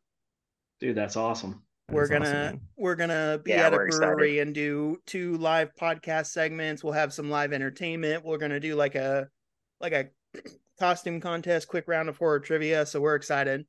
And I was almost thinking, cool. I'm like, dude, if we did this again, is there a way that we could get Reviewed to Death and ZC Krol and Roy to all call in and be a part of the episode? Oh, hell yeah. You know, that would be fucking awesome. Yeah. So Re-Animator. Oh yeah, is that what we're talking about? Yeah, there's actually a movie we're talking about. Well, I mean, you know, all things considered, it is a great movie. There's not a huge amount to dive into with the plot. Slowly but surely, Dr. Hill starts to reveal himself as the villain. He's the one that basically wants to blackmail Herbert West for this research about the reanimation of the corpses, because all throughout the movie, Herbert West and Dr. Hill, who's a teacher at this university, this medical school, they've just had this back and forth constantly. And Herbert West will even go as far as to break pencils at him whenever Dr. Hill says something wrong. And I'm like, oh, yeah, I do love that part. I'm like, oh God, that is annoying, dude. Stop it. But basically Dr. Hill is, and I did not pick up on this until it was shoved into my face as the movie went on. He is infatuated with Dr. Halsey's daughter, Megan Barbara Crampton. I'll shove something into your face. His head got shoved into something. Yeah. And it gets too bad he wasn't more infatuated with buying a better wig. So true. But he basically wants to steal Herbert West's research and, you know, become rich off of it. And you know, Herbert West seems to give in, but then he fucking whacks him in the back of the head with a shovel and decapitates him, which is probably the best practical effect in the movie, is Herbert West using a shovel to decapitate Dr. Hill.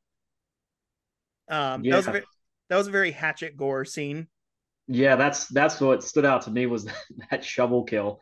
I even had it in my notes somewhere around here. Like, oh yeah, I just thought like, wow, this movie is like, there's not a ton of gore, but when there is gore, they really make it count. Like the whole they do. Yeah, they definitely. It's all very memorable. Yeah, they use it sparingly, and that's when we're introduced to Dr. Hill having been reanimated. I couldn't figure out, like, it's kind of Herbert West's fault that all this shit happens, because he still decides to reanimate Dr. Hill, and he injects his head and he injects the corpse, and the corpse is now going to be the villain and walk around carrying the severed head of Dr. Hill, which is definitely a very cool practical effect. And again, very, very creepy. Just the fact that he's got that real raspy talk, Dr. Hill, when he's like, "You bastard." I was like, ooh. Yeah. And it's also creepy too how the body is wearing that wax head, that head of like what am I looking for? Like the skull, and it's like half muscle. I forgot about that.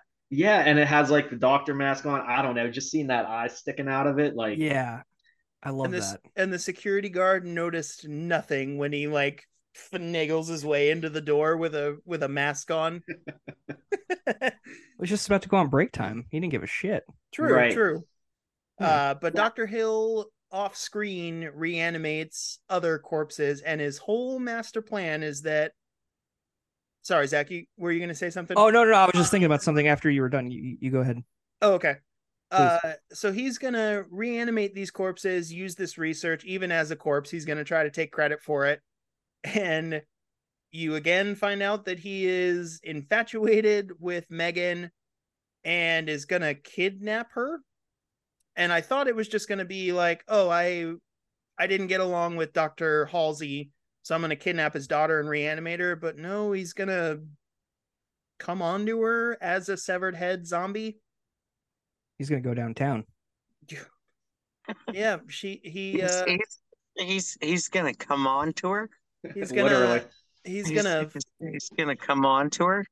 It was the most surreal thing watching this movie, and it's smash cuts. It's a very surreal movie. Yeah, just the fact that he's gonna take her clothes off, but then feel her up, and then come on to her. I'm just ignoring Jason at this point. He's gonna feel her up, and then literally she has to make out with this severed head. And then come on to her. I was going to mention, you're such a child, Jason. Before he comes on to her, there's something interesting. I don't see it. You don't see it in a lot of zombie movies, but they don't really hint at it. It just kind of happens. He has like this telepathic connection to other zombies. And I'm trying to think of other zombie movies that have that, because there is another one I'm thinking of that has that. Are you thinking of Land of the Dead, when the zombies kind of learn to communicate? Yes, I am. Thank you, Roy. You're welcome. Hashtag thank you, Roy. Hashtag thank you, Roy. But yeah, and then so Zach, I guess this is what you were referring to with this being cut out and then put back into what? So did we all watch this on Tubi? Yes. Yes. Okay, so we all saw the same version. So we got. I have the 4K restored Blu-ray. I wasn't watching it on Tubi. Like, no, whoa! You saw well, excuse us all to hell. Clearly, we'll be over here with the other peasants. Yeah, clearly Zach has not had a severed head go down on him yet, so he's feeling a little tense, a little judgmental. I joke because I love Tubi so much, but I happen to own Re-Animator, but I'm on Tubi like every damn day. Hey, quick plug, Tubi Tuesday segments on the Creepy Crowley podcast. Yeah, I do Tubi Tuesdays where we do like watch alongs and I kind of do commentary. Yep, and that was fun being on there when we talked about the Video Dead. Yeah, it was a blast. That was fun. That's got the most views now. That one has the most oh, no shit, that's cool. Listens, yeah. No shit, that's cool. And then we talked with Chris LaMartina about the Video Dead the next day. It was like we planned it that way. Yeah, that was an honor. All right, if you guys could quit filleting yourselves for 5 seconds. I love Kevin so much, and I love Zach so much, and Roy. I love you Roy all too. I can't pick a favorite. You're like my children. I love Roy and Kevin so much. Kids. That I know. God. Kevin, if my head was detached from my body, I would make it go down on you. Me or Kevin? Oh my God. I mean, I love Bucky, but I don't know if I like him that much. That is true love right there. I appreciate it so much, Zach. It is. That's a bromance made in heaven.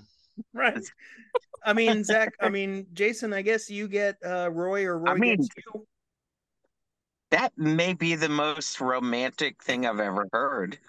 If my head was cut off, I would make it go down on you. Yeah, they don't. I was gonna send you a greeting card that said that, but they don't really make them at the Hallmark store. And you're like, they actually wouldn't print the card for me when I tried to have this made. You got to talk to the guy around back, do him a favor too. Yeah, they're like, sir, we're putting you on a list now, and I was like, okay, whatever. Just another one. Just another one. Just another one. Nice. Where is our podcast gone? As Zach said, exactly where it needs to be. I'm sorry. It's all flowing exactly the way it needs to. So it's okay. It sounds perfect. So is the alcohol that's made Zach say these things. Yeah, I'm sorry. I'm sorry about that. No, I don't care, dude. It's fine. I actually have considered just doing an episode where we do get a little smashed and then just fucking go for it. Can we please? I'll do it on mine. I'll have you guys on and we can just okay, bullshit. That works. Okay. Yeah, let's do it. Let me get some Jim Beam and I'll be right there. There you go. I'll pound a Four Loko, keep it classy. Listen, Roy, have yourself another 40 and just party. Oh my God, some Four Loko. Jesus. Dude, I love those things. Like drinking straight gasoline. Those are really fucking strong. Roy, I think you're only like 45 minutes from me, man. We should meet up. Roy, you're just a couple minutes from his China. So you'll be all right. Only a couple minutes, let's make it a little bit closer. Just a couple minutes from his China. Just, right there. Is there an exit sign I can take to get all the way in? Exit 69? Just tip second. See how it feels. I'll make you take the back roads. You can scissor for a little bit. I'll make you take the back roads. The back roads. I want to take the back roads with the extra dirt, if you know what I'm saying.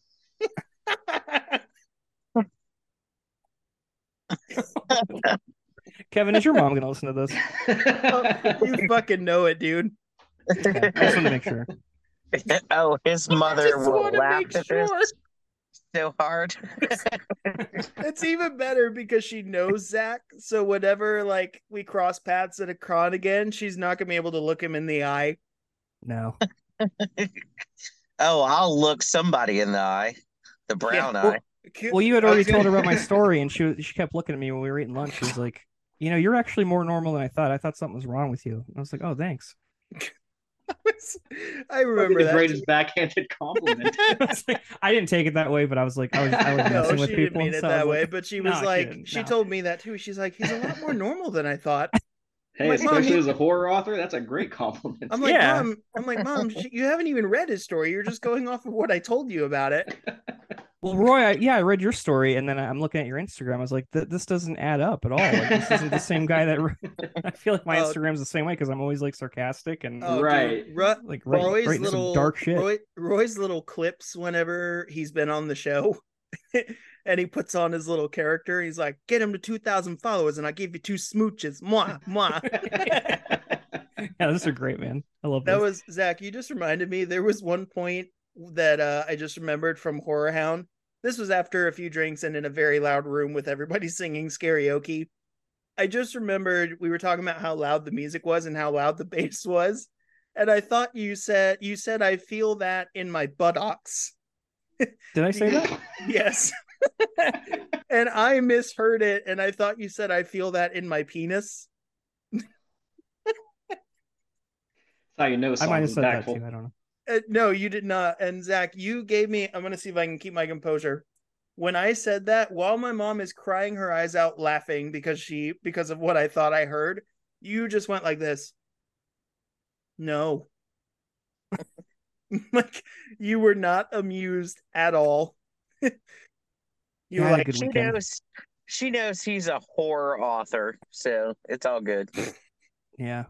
Well, she did message me after the Brotherhood of the Werewolf episode, and I said, or Brotherhood of the Wolf episode, and I said, "Hey, Mom, heads up, this episode got a little weird." And she's like, "Oh, I'm sure I'm ready for it." And then she texted me the next day while I was at work, and I looked down, my Facebook message said, "Werewolf porn?"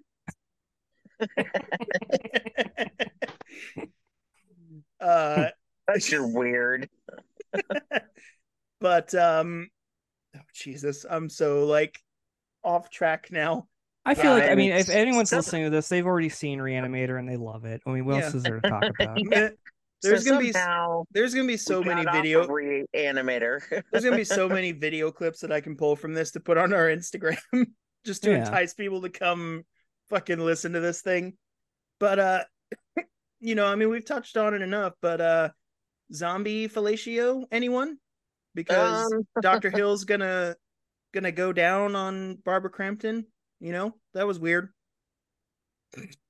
I have to assume this had to have been the most shocking thing people had seen in theaters. Oh, for sure, because it doesn't cut away at all, dude. I was just like, no. Jesus. Yeah, the head just keeps creeping in there, and it's like, whoa. Yeah. Yeah, and then she manages to wake her dad up because he's been one of the assistant zombies. And the love of a father, he saves her from Dr. Hill, and it is oh so satisfying seeing him fucking poke Dr. Hill's eyes out of his head. Yeah. That was so. And then doesn't he crush the head? He does crush the head. Yeah, that was badass. That was awesome. But like, he's not before setting loose other reanimated corpses that they got to fight. And I wasn't quite. It's a cool ending. Oh yeah, and I did have a note that said Herbert West to the rescue in my phone, because he showed up like fucking Superman there to save the day. And like, what does he do? He injects Dr. Hill's corpse with more reagent. Yeah, I think his theory was. Oh, sorry, Diamond, go ahead. No, I wasn't trying to interrupt, but yeah, I think his, because I just watched it, but I think his theory was like, let's inject more and see what it does, and it didn't work out. Needless to say, it did not work out. And I got some Deadite vibes from all the corpses when they were rising up from the table and they were like giggling. I was like, oh, this is very like reminiscent of the Evil Dead, which I thought was cool. I always like seeing some Deadite isms in my horror movies. And but like, real talk, I did not expect them to kill Megan. No, not at all. Yeah, that's right. Like, that was actually pretty devastating, where she makes it through everything and then a severed fucking arm chokes her out in 30 seconds on the elevator. Yeah, and they have that call back with the doctor that Dan kind of works for, which is Stuart Gordon's wife, by the way, in real life. I don't know. Oh, no shit. Yeah, and she's like, it's the callback from earlier in the movie where he's trying to keep working on the one patient, and she's like, "That's right, it's over." And then she says it again to Barbara Crampton, and he just breaks down. Yep, and some good writing there. Interesting. Yeah. I did like that callback, because earlier on in the movie, when she first was like, "A good doctor knows when to quit," I'm like, "Sheesh, man!" Like, not at all supportive to a medical student. Yeah. And then we get kind of a Pet Cemetery ending. That's what I was thinking of, because he's gonna inject her with Dan's gonna inject Megan with the reagent to bring her back, and apparently she comes back because we hear the scream as soon as the credits roll. And that's Re-Animator. It's a good time. I had a lot of fun with this movie. I did have a note that said, I just wrote serious notes, and now I'm watching Dr. Hill's body carry his own head in a lab tub. I like how they left the ending open-ended. He brings her back. What's going to happen there? There's a bunch of undead corpses running around. What's going to happen with them? There were a lot of things like left up into the air, while it also felt like it wrapped everything up that it needed to. Mm-hmm. Yeah, the ending was as open-ended as Jason is open rear-ended. Whoa. Oh, Jesus Christ. Really? That's what happened? I love the two reactions there. Roy laughs, Zach says, whoa. Jason, this is just where we're operating at. Like, there's no coming back. But fucking I liked too that this was what?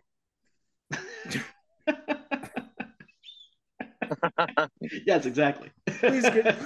Please continue, Roy. I like too that this was more like a personal zombie story. It wasn't, so many times we see the zombie apocalypse under the world. There's tons of zombies running around. The undead creatures in this were two people that everyone knew for the most part. There weren't that many zombies. Even at the end, there were only like a handful. So I thought it made it seem more personal that, one, these people knew the zombies, and two, that there just weren't that many of them. It made it stand out more that way, in my opinion. Yeah, there's a lot of heart to this movie, and I think that's what separates it from the rest of the 80s horror that I've seen, is that, like, case in point, I didn't expect them to kill Megan, and I was devastated to watch her die. To come so close, yet so far away. We also kind of skipped over, like, they did kind of leave it ambiguous. Celine Dion, Jesus Christ. I hate you so much, Jason. I know you do. It's okay. No, but I love you. It's okay. They did kind of leave it pretty open with the so-called demise of Herbert West at the end, because he gets like pulled into the torso of Dr. Hill's corpse. And he's just kind of being dragged across the floor, and then the smoke fills up the room, and like we don't really know what happens to him. But there are sequels, so I'm assuming he's back. Yeah, I've actually not seen the sequels. I'm ashamed to say. Okay. I've heard that Bride of Re-Animator is a lot of fun. Yeah, I don't know what that's about, because the way the first one ends, it's kind of has that Frankenstein vibe to it, where they bring her back. Dan's bringing her back, kind of like with Frankenstein, and I don't know if she's the focus of the next one, or. I wondered about that too. I wondered if Barbara Crampton was coming back. I actually don't know how many of them there are. I think there's 3 or 4. I think there's at least 3. Okay. I think I saw other ones on Tubi, so I was going to look and see how many of them were available on there, because I kind of want to keep going. Yeah, they made newer ones like in the past couple of years from I think it's Full Moon Pictures, that Charles Band company. Oh geez. He made ones called The Resonator, and then I think he just straight up made ones called Re-Animator that are from either continuations or reboots or something. But there's from the mind of Puppet Master. Yeah. Which I have actually never seen any of those. What are you doing? You've never seen any of the Puppet Masters? No, I didn't find out about that series until like 6 years ago, man. Good God, man. Have you seen the Killjoy movies from Charles Band? No, but they're definitely on my list. Oh, you got to watch those. There's 5 of those. There's 5 of those? Yeah. Oh my God. They're so good. Not really, but yeah, they are. Jeez. Oh man, so many horror sequels out there. This podcast can just go on forever. Oh, boys, yeah. I'll figure out how to get him cultured in horror. Yeah. But we'll figure it out. It's all right. We educate each other on here, all right? Kevin, you ever seen The Omen? Yeah. Okay, good. Okay, we're good. Yeah. Right, everything's good. Okay. Don't ask me if I've seen the entire trilogy. I've only seen the first one. Okay, that's okay. That's fine. The first one's the best. No, the first one is still super creepy. That fucking nanny, dude. Oh yeah. It's like, she is so terrifying. And then of course didn't they do a remake with Liev Schreiber? Yeah. Yeah, it came out 6/6/6, June 6th. That's right, I forgot about that. June 6th, 2006. Great marketing. I was at the movie theater for X-Men: The Last Stand, and they played a trailer for The Omen. Oof. X-Men: The Last Stand. Yep, I saw that shit in theaters. I remember being in the theater for that. Spider-Man 3 next year. Oof. We don't talk about it. Jason's turned into the alien from Mars Attacks. I love that I don't need to say anything. I like fucking ducks everybody sounds off. Well, Bucky's never seen Mars Attacks. I have not. Listen, Jason, I put in a lot of work to this fucking podcast. I can't watch movies 24/7. I'll get there eventually, all right? Yeah, man, you're putting out like 4 episodes a week. I'm doing like one a month. Yeah. Yeah, I'm trying, man. We keep going. No, you guys are killing it, man. Like, oh, thanks, man. We keep trucking, as Jason called me out for saying. Yeah, it's hard to keep up with you guys. Your output is insane. Yeah, seriously. Yeah, that is what many women have said.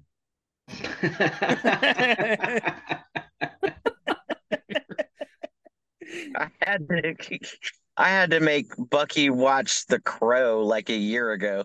No, Jason, no. We've already talked about this. A year ago was not the first time I saw The Crow, all right? You did show me that, but that was fucking 7 years ago. Okay.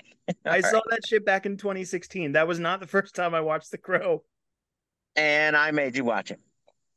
Yeah, it was Halloween night. We were looking for something to watch, and we settled on The Crow. And it was a damn good choice. I love that movie. Looks like Diamond's eating crow now. I'm sorry. Hey, I'm so sorry. Pudding ching. But that's Re-Animator, everybody, and sorry. Or we tried to do Re-Animator. Sorry for the ADHD extravaganza here. No, it wasn't just you, man. We went off the rails. I'm gonna make this title episode 60 whatever Re-Animator discussion with a question mark. Yeah, just call it we tried to do Re-Animator. Yeah. Re-Animator sometimes. Yeah. But I will say, because what we do try to do at the end of all of our episodes is just kind of wrap up. And I will say that in the wrap up that I have not seen Re-Animator in a very, very long time. And it was a good watch. You guys, not made me watch it, but for the show, I wanted to watch it again, and I thought it was great, and I think it's a great movie. And one of the things that I like about Re-Animator is that I sort of stuff because we've talked about it a million times. The Thing is one of my favorite movies, and I see a lot of The Thing in Re-Animator. And in Zach's room. What's that? And in Zach's room. Yes, exactly. So I actually did enjoy watching Re-Animator again, because it's been a long time. So I enjoyed it, and I'm glad that we got to watch it for the episode. And all right, yeah. Stephen King, wrap it up. Jesus Christ, fuck you. Yeah, it doesn't feel good, does it?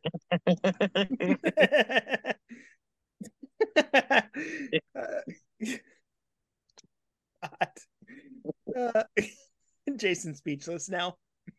I'm gonna peg you. No.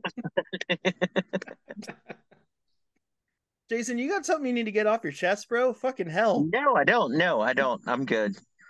You need something you need to get out of your asshole, apparently.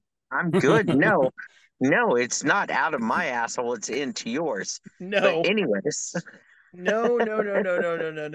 We ain't that close, bro. That's me and Zach's thing. Yeah. All right. So, boys. So, long story short, yes, I agree with Jason. Re-Animator's a ton of fun. Glad I finally watched it. We'll definitely be revisiting it and moving on to the sequels as well. Roy, what's your wrap up with Re-Animator? Yeah, along those lines of what you guys are saying, it was a fun movie. Had its creepy moments. The special effects were awesome to see. Probably the first Lovecraft directly inspired movie I've seen, so was very happy with it. It was a good time, short run time that didn't take too long at all, and overall, yeah, just a blast to see. Hell yeah! And the man, the myth, the legend, Z.C. Krol. Zach, what's your final thoughts? I love this movie. I think it's an 80s. Fellatio gets me everywhere. Okay. No, this is an 80s classic. I think it's always gonna be around. People are gonna talk about it. Why are you laughing at me? I'm not. I'm just laughing at how you sidestepped that. Put that on a t-shirt too. Fellatio gets me everywhere. Even places I don't want to be. Yeah. No, I think this movie will be around forever. This will stand the test of time. It's already been like 40 years, and it's just one of those batshit crazy movies that people are always going to rediscover as the years go on. So yeah, I think it's a classic. Absolutely. So real quick, just before we leave, it's gonna be an episode soon. But what are you guys' thoughts on Event Horizon? I love that movie. That's one of the few movies when I first saw it that really freaked me out big time. Like really bothered me. especially one scene. Sir. I'm not gonna spoil it for Kevin, but there's one scene. Yeah. Which version are you watching? Are you streaming it or are you watching the uncut version? I actually don't know. I'll have to wait and see what's available. I'm pretty sure I've seen the uncut. But yeah. Do you know what scene I'm talking about, Diamond? When they're watching the playback of the one. Yes. Okay. All right. Yeah. Yeah. It bothered me big time. But great. Yeah. I mean, for that reason, I mean, it's a great movie because it's very effective in how they executed the movie and everything. It really. Yeah, absolutely. And and I hate. I've seen a lot of like playback on it in different versions of it and some of the director's cuts, and they're like, man, we couldn't put this stuff in, or we wanted to put this stuff in and we weren't able to. But actually seeing the director's cut, it's kind of like seeing the Alien director's cut. Mm-hmm. And seeing stuff that you were not able to see in the original version. And yeah, so. Which the Alien director's cut, if it's the one I'm thinking of, has a scene that I wish had not been cut, which is the like long shot of the alien dangling in the chains, like just kind of curled up. Mm-hmm. And you're like not supposed to notice that it's the alien mixed in with all that stuff. And I remember I saw that scene. I'm like, oh fuck! Like, why didn't they keep that? Cool. Yeah, it's very cool. And the other thing in the Alien director's cut is when Ripley goes down into one of the parts of the ship, and she actually sees the people posted up against the wall, and they have the little things in them or whatever, like they have the eggs in them and whatever. But yeah. Yeah, we'll get to Alien and Aliens for sure sometime in the future. If you guys want a good double feature with Event Horizon, if you haven't seen it already or have talked about it, do In the Mouth of Madness, John Carpenter's movie with Sam Neill. Oh, love that movie. Yep. Do a double. Really do a Sam Neill, also a Lovecraftian movie. Do a Sam Neill Lovecraftian double feature with Event Horizon. That did pop up when I was looking at the list of Lovecraftian movies. Great freaky movie. So we were talking, as we're wrapping up here, we were talking a little earlier about, all the zombies in Re-Animator. We were talking about some Resident Evil, and that is a perfect segue to a little short story that I just read over the weekend from our very own R. Jacob Honeybrook. Roy, New Year's Killin' Eve. I just got to read it. It's fucking fantastic. Congratulations on the release of the latest short story. Thank you, brother. I'm glad you enjoyed it. It was a lot of fun to write. Absolutely, man. So I gotta ask, where were you pulling from with this one? What was eating away at your brain besides zombies that made you want to go to the angle? I don't want to spoil anything for anybody, but you can look at the cover and see that it's got some zombie elements in there for sure, but with some interesting twist to it. So where were you coming from with this one? What was the inception of the short story, and how did this kind of come about? Yeah, so I had just gotten done writing another novella. It was very kind of personal. I wrote this previous novella almost like a farewell letter to my former relationships that I'd just gotten out of at the time. So had to get real deep with those. I had a lot kind of, drudging up shit that's not pleasant. So I wanted a nice palate cleanser from all that. So what I did was I just kind of thought I want to do something with a madman who goes crazy and makes a bunch of zombies. And I have it written in my notebook here, actually. The initial idea was just madman goes crazy, makes zombies at New Year's Eve party. And I was like, okay, well, that's an interesting concept. What else can I do with it?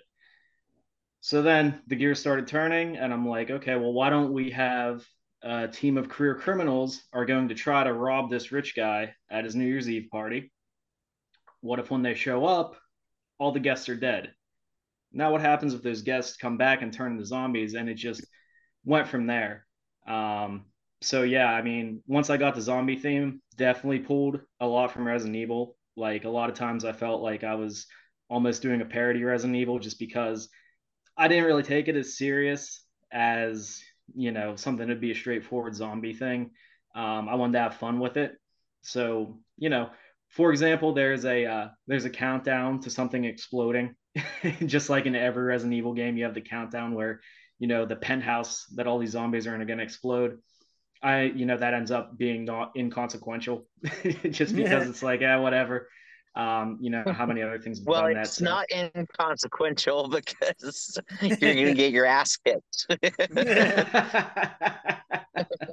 Yeah, this short story is like straight up your alley. Like, get a copy of it online. You will love the shit out of this story.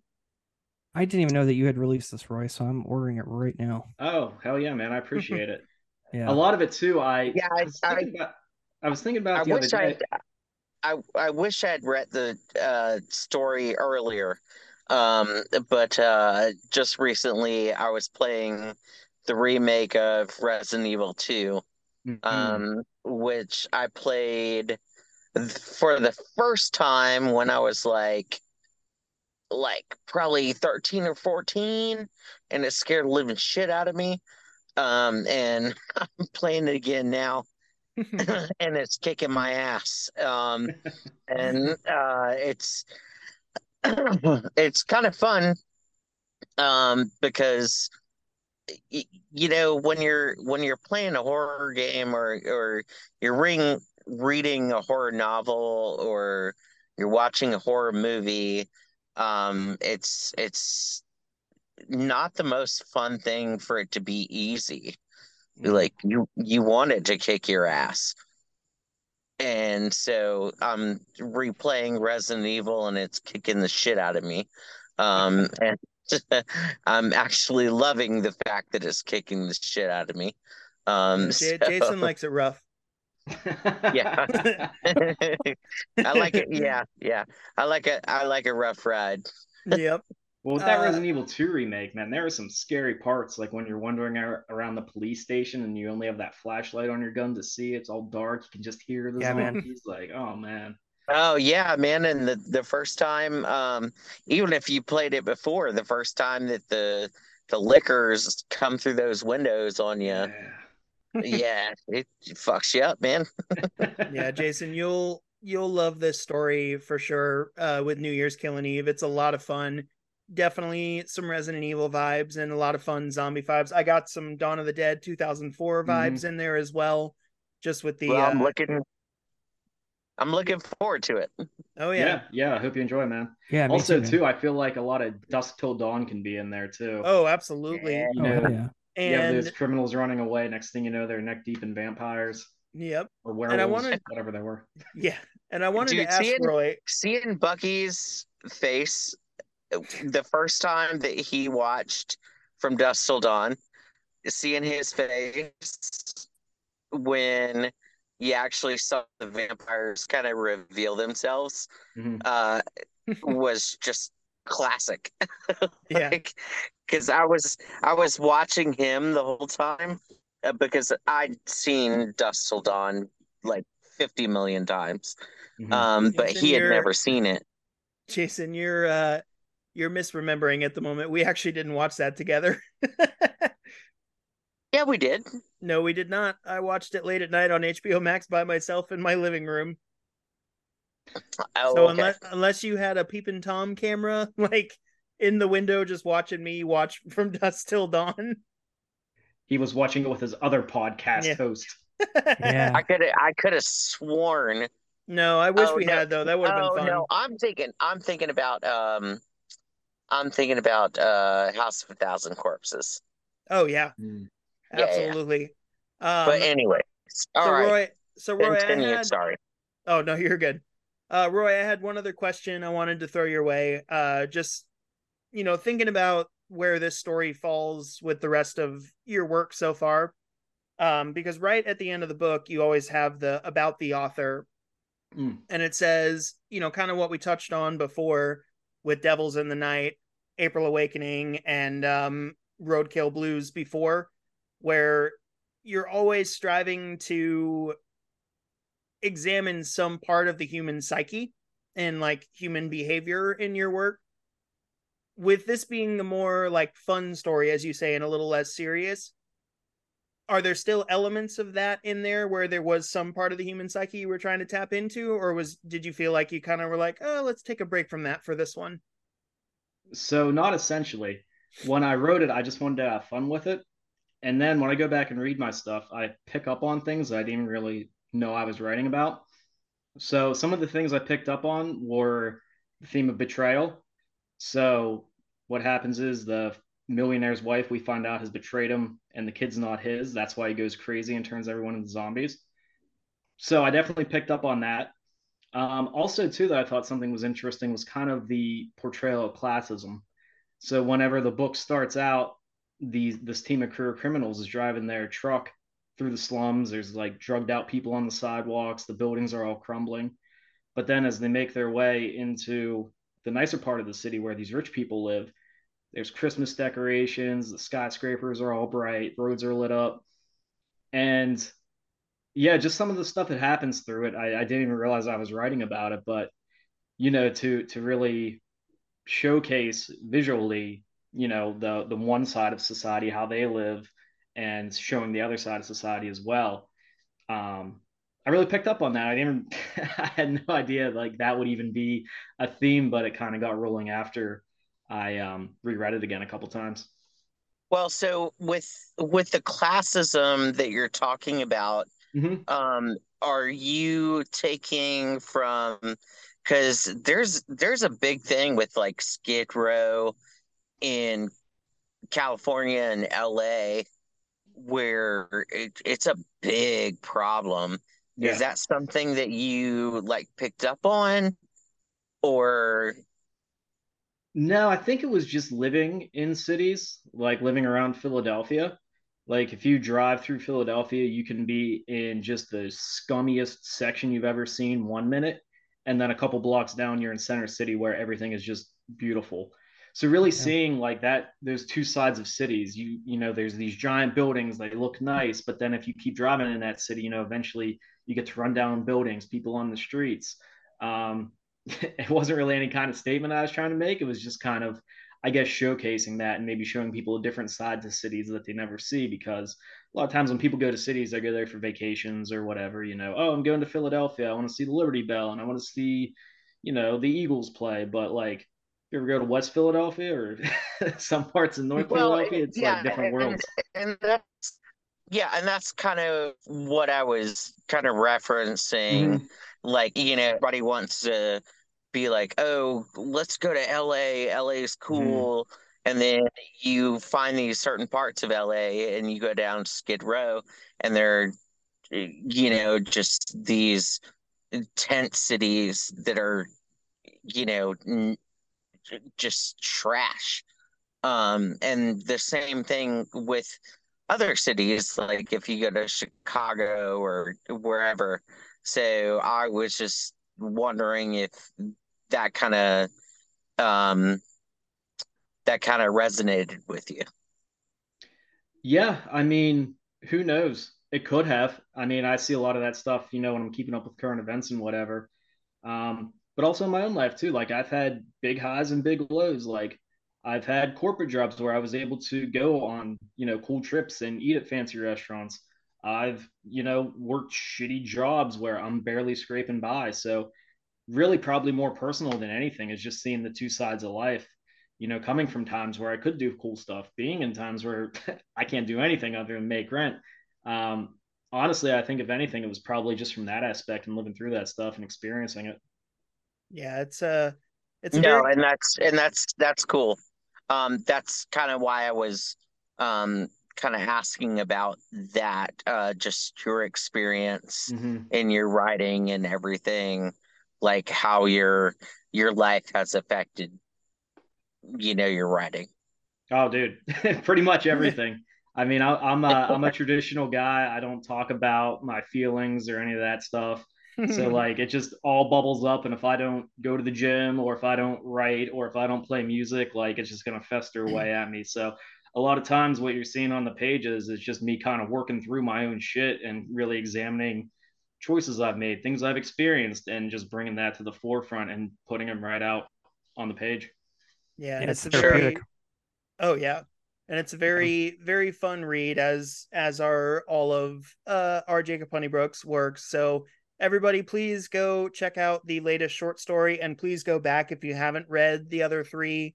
So that's a perfect segue into our other writer here on the show. Zach, I know that, last time you were here, well, the first time you were here, I had not read Disseverment, and then you came back on for those 2 episodes that you and I did together, where I got to read it, and then we did more of a dissection of Disseverment. And it sounds like you can kind of relate to where Roy's coming from, in that you look at people talk about it all the time with horror, right? Where like we go to the dark and dastardly things in horror almost as a way of escapism and like coping with that stuff. And with Disseverment, I remember it gave me a lot of perspective in reading the book, where you were coming from in saying that it was a COVID inspired story. Yeah, without explicitly talking about COVID, like you wouldn't, it's not actually about COVID or about the pandemic. There's no reference to that stuff in the story, but I think coming from the place, like psychologically, you can kind of feel that now that I have told you that, you can kind of see those connections. But yeah, Roy, to your point, like, you didn't see, like the classism. I haven't read your story yet. I just bought it actually, but you weren't thinking about that stuff when you wrote it. I think that's the best way to do it, is to just write the stuff, write the story, and then figure out what it's kind of about afterwards. Because if you go in thinking like, well, I'm gonna write a story that's about this and this, and these are the themes about it, I feel like it's not going to turn out as well. I feel like just get all the feelings out, get everything out that you're trying to like communicate, and then find out like what's the core of what it's about. And to me, like I realized while writing it during the pandemic, like, oh, I'm talking about the pandemic here, just not literally on that page. Yeah. Yeah. And I think that shows through too. If you go in saying, oh, I want to talk about this, I want to talk about that, it's never going to come through as being as genuine as if you just write the story and then, oh, I was trying to say this, or oh, wow, I was touching on that and didn't even realize it. Yeah, for sure. And so Zach, I know that the Creepy Crowley's still going. I know you had a little bit of a break just with a busy summer, but we got more episodes coming for the Creepy Crowley. Yeah, man, been a busy summer. I've got 4 lined up that are already recorded, so I'm just finishing the editing, so they're going to be coming out soon. Yeah, and then I have a full novel coming out in October, hopefully. I keep awesome. dicking around with the date that's supposed to come out, just because part procrastinating, part perfectionism. I just want it to be perfect. Let me ask you this: how do you know when to stop? Because I ran into that with my last one. I just kept editing and kept tweaking. Like, when do you know where to stop? I don't think there's an answer, man. I think it's just I just want to. I don't feel 100% yet. I'm like at 99%, and I'm gonna give it another pass and just tweak some things, and then I'll be good with it. But it's funny, like it's actually about cosmic horror. It's kind of a Lovecraftian story about this unknown event that happens. It's kind of about the rapture. It's not explicitly stated that it's about the rapture. But everybody have you seen what was the HBO series? Is it The Leftovers? Because I've not seen it yet. But everybody has asked me about it. I want to see it. If you haven't watched it, it's a great show. Love it. And it's funny.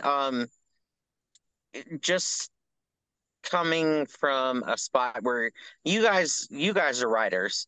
Bucky and I we're not writers. we just do whatever the fuck we do. Only songwriting on my end. I wish I could write stories. Yes, now Bucky can write a song. But we just kind of fuck around and we do our thing. And we have a good time doing it. And we love having you guys on here, and we love hearing about what you do. But where do you draw your kind of creativity from? I mean, I can go first, Roy. I mean, I Yeah, think go just ahead, like Zach. personal experience. I mean, I came up with this idea for my novel when I was in college. I purposely signed up for the earliest classes in the morning because I wanted to get everything done like for my day, like around like noon or 1, so I had the rest of the day cleared. And I would try to have all my classes on like Mondays through Thursdays, so I'd have nothing on Friday, so I'd have a longer weekend because my wife, who was my girlfriend at the time, she would come up for the weekend to my dorm. So I took like the earliest classes, like it's 7 a.m. classes, and I went to Kent State, where it was major party school, and so like no one was walking around campus that early. So I'd walk around, and I was like, this is very eerie. It felt very 28 Days Later, like the beginning of 28 Days Later when he's walking around, the city, and just One of all. my favorite movies. Yeah, mine too. And this was a huge inspiration for that novel. I mean, that movie was a huge inspiration for the novel. And I was just walking around campus. It was very eerie. I was like listening to headphones. I was listening to Radiohead. I'm a huge Radiohead guy. And just like Yeah, buddy. the cinematic kind of quality of the music and walking around. I was like, this is a novel, man. Like, what if a group of characters realized that something like the rapture had happened? There's no rhyme or reason for why it happened, and they just kind of have to survive. And it turned into, I started reading the Walking Dead comic at the time. It was before the show had started, and I got obsessed with these zombie stories. And I was like, what if I wrote this zombie apocalypse story without the zombies, just no zombies? It's just everybody disappeared except for this group of guys. And like, how would they survive that? Like, how would they get through it? And would they make it? Yeah. Would they tear each other apart? And I just became like really obsessed with it. So I was writing it all throughout college. I did a really shitty draft of it in college, like really bad. Like I would never want anyone to look at it. And I just put it on the shelf for a few years and then decided to come back to it. I was like, this is a very scary idea, and I want to like really ramp it up and make it even more terrifying. And like it scared the hell out of me writing it. So I feel like that's a good cool sign. Well, Nice. I want to kind of piggyback real quick, Zach, off of something that Roy was asking you about how do you know where to stop when it comes to writing. I almost want to go with the flip side for my question, which is getting started, because I know, listening to a lot of writers talk, that like staring at the blank page, getting ready to start writing something, and even as a songwriter, I can relate to this. Staring at the blank page can be like one of the most terrifying things ever. But then I heard Roy, a band that you and I both love, the lead singer of Carnifex was on the Lead Singer Syndrome podcast, and he was talking about like being inspired by filmmakers and being inspired for his songwriting, where he was talking about filmmakers and writers being like, they don't start with the beginning line of what you're seeing in a movie or a story. They have this almost the climax in their head first, and that's like where they need to get to. So once they have that, then they look at it almost like as building the roadmap of like, all right, this is where I need to get and what I need to build around. Now, how do I get there? So I want to ask you, Zach, with, I guess specifically with the new novel, is that kind of how it goes for you? Do you have this almost the big buildup in your head and what you're actually building to beforehand and then build to it? Or do you think that your writing comes at it from a different way, where you actually do start from square one? Yeah, I mean, I had the initial idea, like I said, just walking around campus. So I had that personal kind of anecdote to start with, and then I got really into like, well, who are the characters that are surviving through this? And then I started on the page, like actually pen to paper, just exploring who the characters would actually be. So I drew like inspiration from people I know, people I've worked with over the years at shitty jobs, kids I knew on campus, all within like the same age range. And it was just like, I know how to write these guys, and I know like how they would interact with each other. So it started with, it's more of a character study. It's not very plot driven, because there's not much to do in an apocalypse where there's no other people. It's just 7 people interacting with each other, and how do they survive this? So I was like, if I can get 7 very interesting people, that's my gateway into like making the novel, you know. So I started with the characters. That's how I wrote about the first character and then kind of how they meet the other ones, and that's how it started. That's awesome. I'm excited to see that different take on, because we've seen Rapture stories and, you know, being the last people around stories so many times. And I think that the idea of coming at it from the character study standpoint, where let's take the focus off of the wide scope of the event and let's focus more on the traits and characteristics of these characters, I think is going to be a really cool way to spin that. So I am very, very excited for that. I think that's awesome. Yeah, thanks, man. Appreciate it. Yeah, man. Yep, and that's one of the things. I don't know how many people like The Leftovers. I love The Leftovers.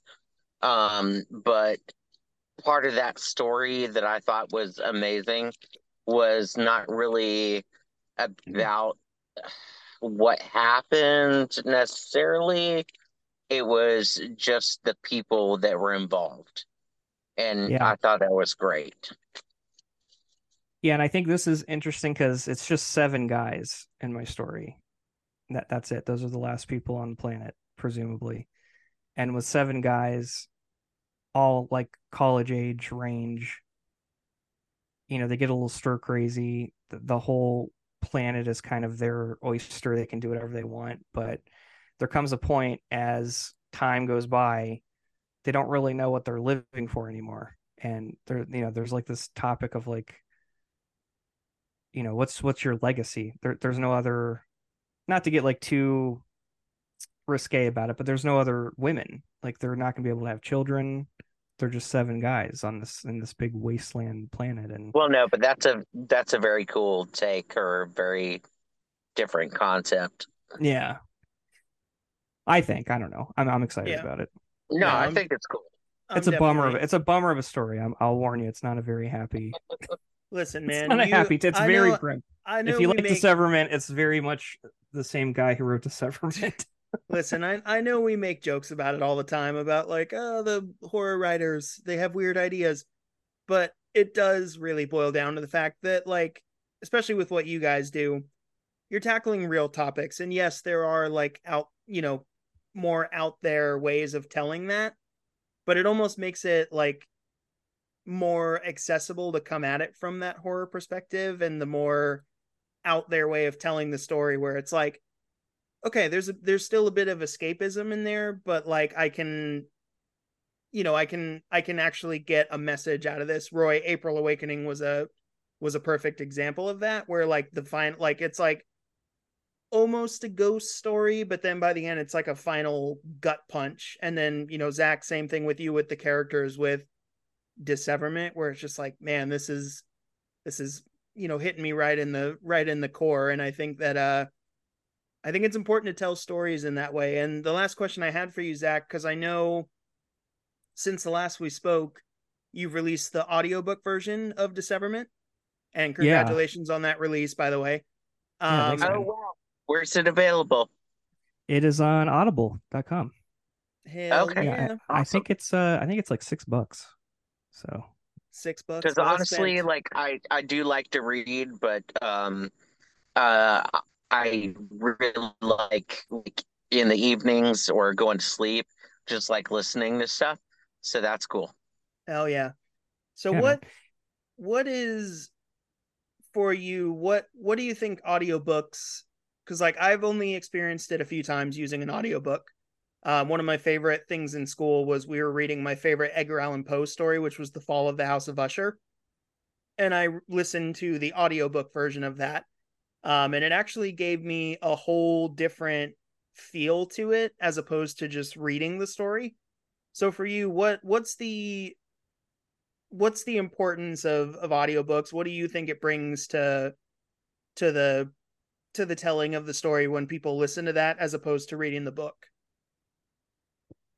Yeah, I mean, like, I think they're just as valid and as important as reading, the actual words on the page. I mean, and in my case, like I found a professional. I didn't find him. I found a professional voice actor. I've known him for 15 years. His name's TJ Firestone. He lives in Hollywood, and he's damn good at what he does. And I gave him the novella, and he read it, and he's like, "Oh yeah, I want to do this for sure. This is going to be a blast reading this because there's so many like distinct characters, and he can like do different voices and stuff." And um, it was very eerie, like hearing it back, like like hearing it for the first time from another voice. Because when you write it, I'm sure Roy, you can relate to this. Like when you're writing it, it's only in your own voice, like you're hearing it, you're saying it back to yourself. But when someone else reads it and it's like a full production and there's like music added and I added sound effects and shit like that, it was like, wow, like this is like a thing. So I think like if you read it, even if you have read it, I feel like there's a whole other dimension to like hearing the audiobook of it that really like enhances it more. For sure. That's awesome. Yeah. Well, I mean, everybody listening, this is a wacky episode, to say the least. Well, but I just wanted to get one more little thing in there, about the audiobooks.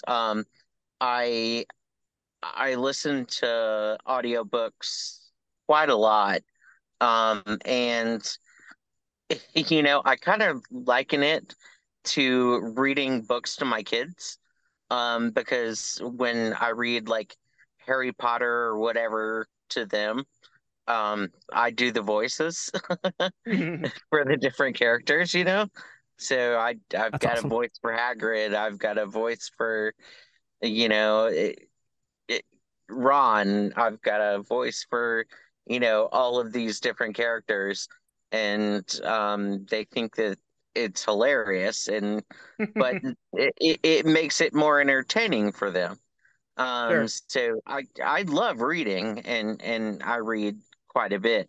But when I do it for the kids, like it's fun for them. So in audiobooks for me, when I listen to somebody reading their own book, it kind of makes a little bit more of an impact for me. Um, because hearing somebody do it in their own voice, or whatever it may be, like I like it. I find it very entertaining. So I applaud tons of people that write books and take the time to do the audiobook. So I think it's cool. Yeah, it's awesome. Thanks, man. Appreciate it. So I have a question for Zach too. Yes, sir.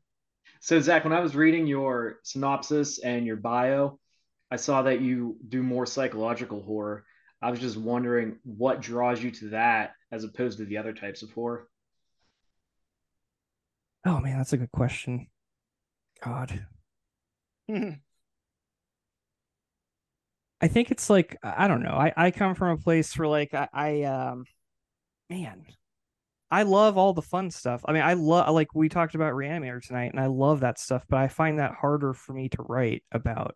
Like I would love to do something like Return of the Living Dead, or like Pumpkinhead, or like something that's very like I mean, those aren't simple movies. Re-Animator's not simple by any means, but like something that's like fun, like what you did, like the New Year's one that I just ordered. Like I'm sure it's gonna be a blast to read, like Resident Evil.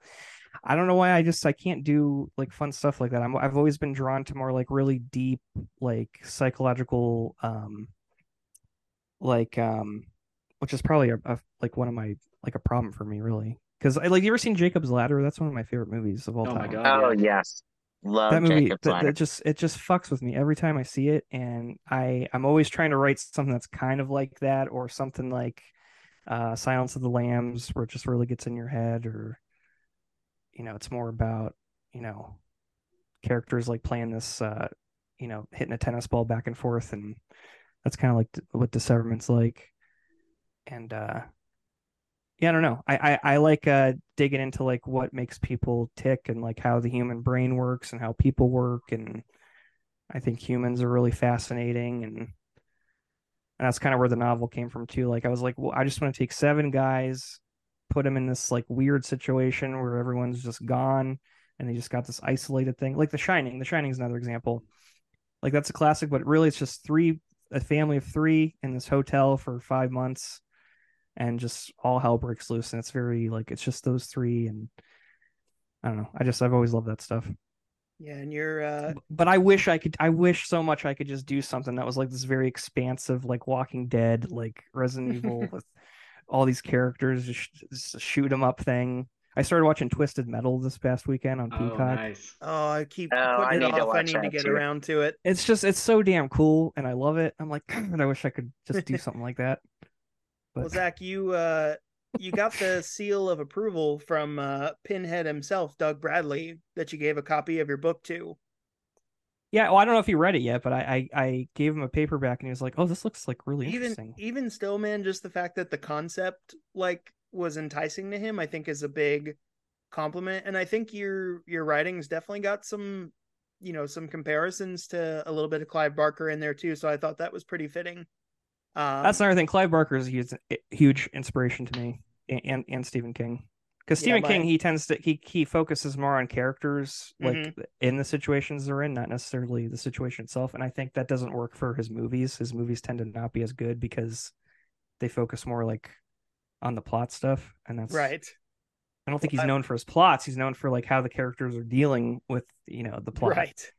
Well, with trying to, I mean, people with comparisons, they can be looked at as like a bad thing, but there's almost a sense of like this reminding me of another person's work is for me like, oh, it's familiarity. It gives me that same good feeling. Cause I told Roy, I think it was on the episode, I can't remember if it was on or off the air, but his work gives me a lot of vibes of Mike Flanagan, especially when I was reading April Awakening.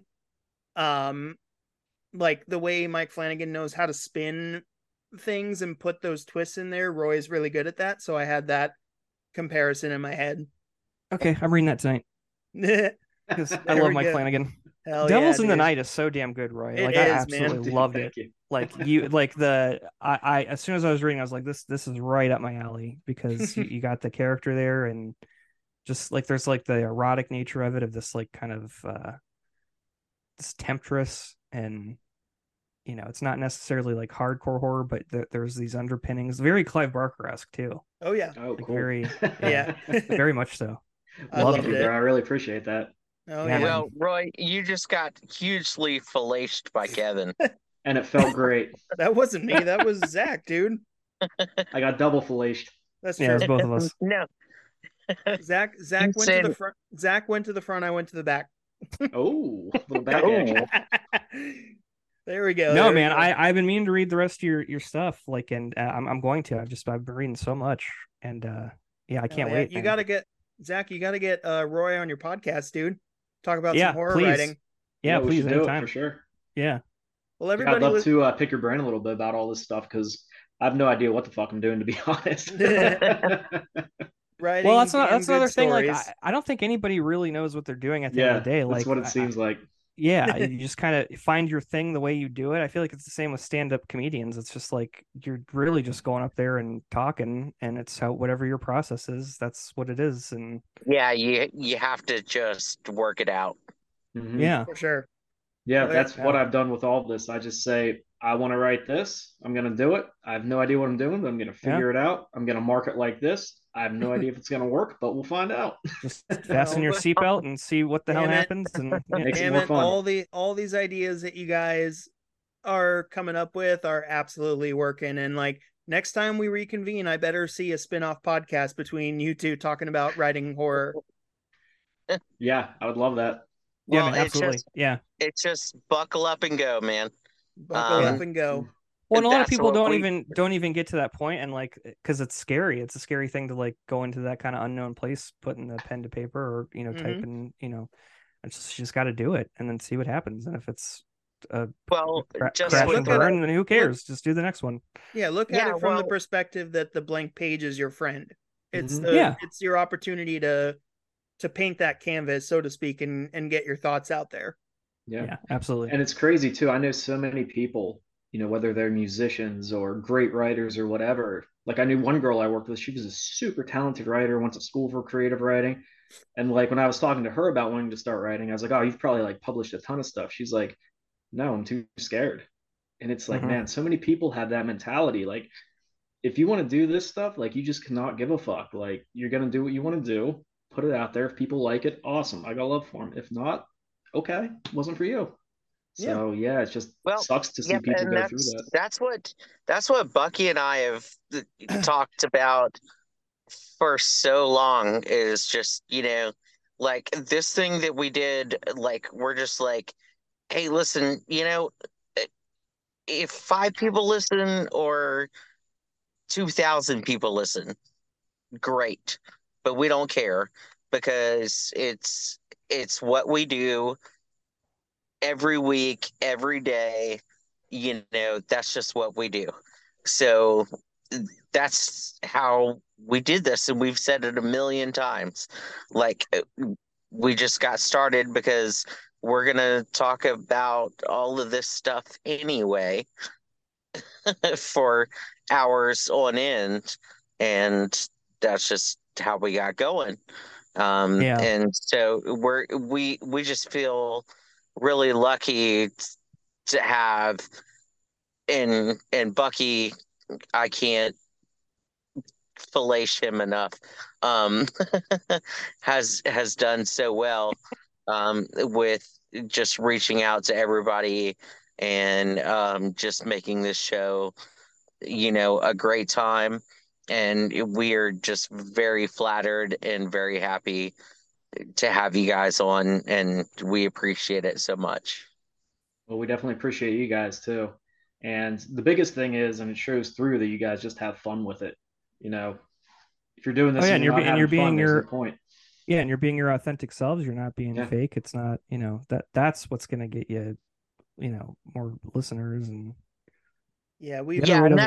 we've looked at it in recent months, honestly, because as we've gone forward, we've started to talk to some pretty notable guests, and like, yeah, man, I was gonna tell you, that's just, you're doing great, man. It's thank awesome. you, buddy. Yeah. But like, whenever we've been doing those types of episodes, we've brought on other people to partake with that. And like, I told Jason when the show was coming to, that I wanted the show to emulate the feel of a horror con. So like, Zach, that experience that you and I had at Horror Hound, I wanted the show to have that feel to it. And like, everything that we do on the show, whenever anybody's on, is we are all fans of horror first. And like, bringing on so like, Zach, having you on for the Chris LaMartina episode on the Video Dead, that interaction that you guys had, you and Chris, where you guys got to connect and you got to talk to someone that you were a fan of. And I was fangirling the whole time. Yeah. But like, that was my favorite aspect of that episode, was that you got to connect with someone that you were a fan of, and you guys developed a friendship there. Or the fact that you and Roy hit it off through social media, and now you're here talking about writing. Or my friend Jules came on and talked with Michael Smallwood with me, because we're both, big Halloween fans. And like, just that aspect of being a fan first, and then like getting to celebrate this thing together. I think I've said to Jason in recent months that I've looked at it like, we're trying to be a horror podcast for, like, a horror podcast run by horror fans for horror fans. Yeah. Like, we want it to be a family and a community. And we're, like Jason said, I can't say it better myself, we're very blessed that in just over a year we've developed this big friend group with you guys, and Reviewed to Death, and Mackay from the First, and Golden Gambit, and endless amounts of people. James from I Was a Teenage Film Snob, Michael, like, just this big friend group that you would meet at a convention. And this community that you're building, I mean, we're all building it as it keeps expanding. I mean, like, this is the future of the genre. Like, this is what pushes the genre forward, is these voices that all come together and meet each other. And this is how, like, we collaborate. This is how the movies get made. This is how stuff gets published. This is like, I feel like we're right. This is a cool moment that we're all in together. Absolutely. Yeah. And I don't think not to sound cheesy, not to sound cheesy, but I really feel that way. I do. Well, I don't think it's far-fetched for the four of us and everybody that we've met to eventually come together to say, you know what, fuck it, man, let's start a con, like just a meetup place for fans, and like let's just start a place for people to gather to celebrate horror together. Yeah, it's absolutely. Well, and it's totally cheesy, but it's fun at the same time. It's cheesy. It's cheesy. It's cheesy, but I just love you guys so much. But no, yeah, but no, it's really a connection, and you know, just building the community and having people coming together and wanting to do podcasts together and supporting each other and everything. It sounds ultra cheesy, but it's great. Yeah, and like Jason touched on an important point earlier where we were talking about Reviewed to Death, who we just fillet endlessly on our show because we love them. But like, we felt like we hit our stride. Like, yeah, we went into it with let's do our thing and we'll just do it because we love it. But we hit our stride when people like that got on board. And like, our show has been, as much as, sure, we host it, but like having you guys come on and Reviewed to Death and everybody that we meet, like you guys have shaped it into what it is. And Jason and I feel very comfortable behind the microphone to just shoot the shit and say stupid shit, for a couple hours. Did I tell you my story about getting Instagram? No, I haven't heard it. I don't think so. I just got Instagram 7 months ago. I never thought there was any use for it at all. I thought it was just like stupid. I didn't think there was any difference between that and Facebook. And I saw Megan, the movie Megan. Oh, hell yeah. John and Jamie from Horror Dads. We saw it in January, and then we got beers afterwards. Yes. And John was like, "Do you not have Instagram yet?" And he took my phone out of my hands and just downloaded the app. And I was like, I have no idea what I'm doing. And like, had he not done that, I would have never met you guys, and I would have never met the Reviewed to Death guys. Dude, that's so crazy. I'm in the exact same boat. It's the same. I had an author page for, I don't know, maybe like 2 years that I did virtually nothing with. Like, it was my picture and like my book covers. Well, then like last December, early January, I moved out here to Ohio and just had, like, I don't know anyone out here. I didn't have a job at that point. I was like, I'm just going to try to grow my social media following and see what happens. And one thing I never really thought of when I started it was just like how many cool people that I would meet. Like, through Instagram, I've met you guys, I've met other podcasts, I've met other writers. There's a guy out in California, we make music together. Like, it is crazy how many people I met just by like reaching out and starting this thing. It's insane. I'm sure you guys feel the same way. And I thought I was weird. I thought all of this was weird. And I'm like, I got on Instagram, I was like, oh, people have got 10 times the amount of shit that I have. They got all kinds of... And it's like that first message you get or first comment you get from somebody who's like, that you don't know, who's like, man, I read your book and I really dug it. It's like surreal. Yes. Yeah. Someone did a video review of Disseverment. I'd never met this person. And I was like, what the fuck? Like, they gave it 5 stars. I'm like, oh my God. I was looking for a link to post one of my books. I think it was last night. And I came across a review of Devils in the Night from 2021. Some dude on Goodreads put it up there. I'm like, how the hell did this like slip through my radar? Isn't that weird? Because like on Amazon, because I published Discernment in 2021, and I mean, I told like like my mom, so my mom has a review on Amazon, right? And then all of a sudden it's like there's like more on there, and it's people I've never heard of, I've never met these people, and it's like, oh, holy shit, okay, so. Yeah, right? I'm not just some guy having fun on the internet putting random shit out there. There's like people actually liking this stuff. It's like, wow. Exactly. It's crazy because it's just like, well, I'm just some guy who writes this stuff and has fun doing it. And then you start seeing people, you're growing your following, you're growing your audience. More people are checking it out. It's just like, whoa, this is pretty cool. Like, people are digging what I'm doing. But I think you've always been this guy too. Like, I've always been this guy the whole time. Well, I was gonna say, I think it goes back to just the honesty and just being true to yourself as an artist and saying, you know what, I just like this stuff. Why am I going to shy away from it? I'm just going to put it down and put it out there. And like, if someone gravitate towards it, great.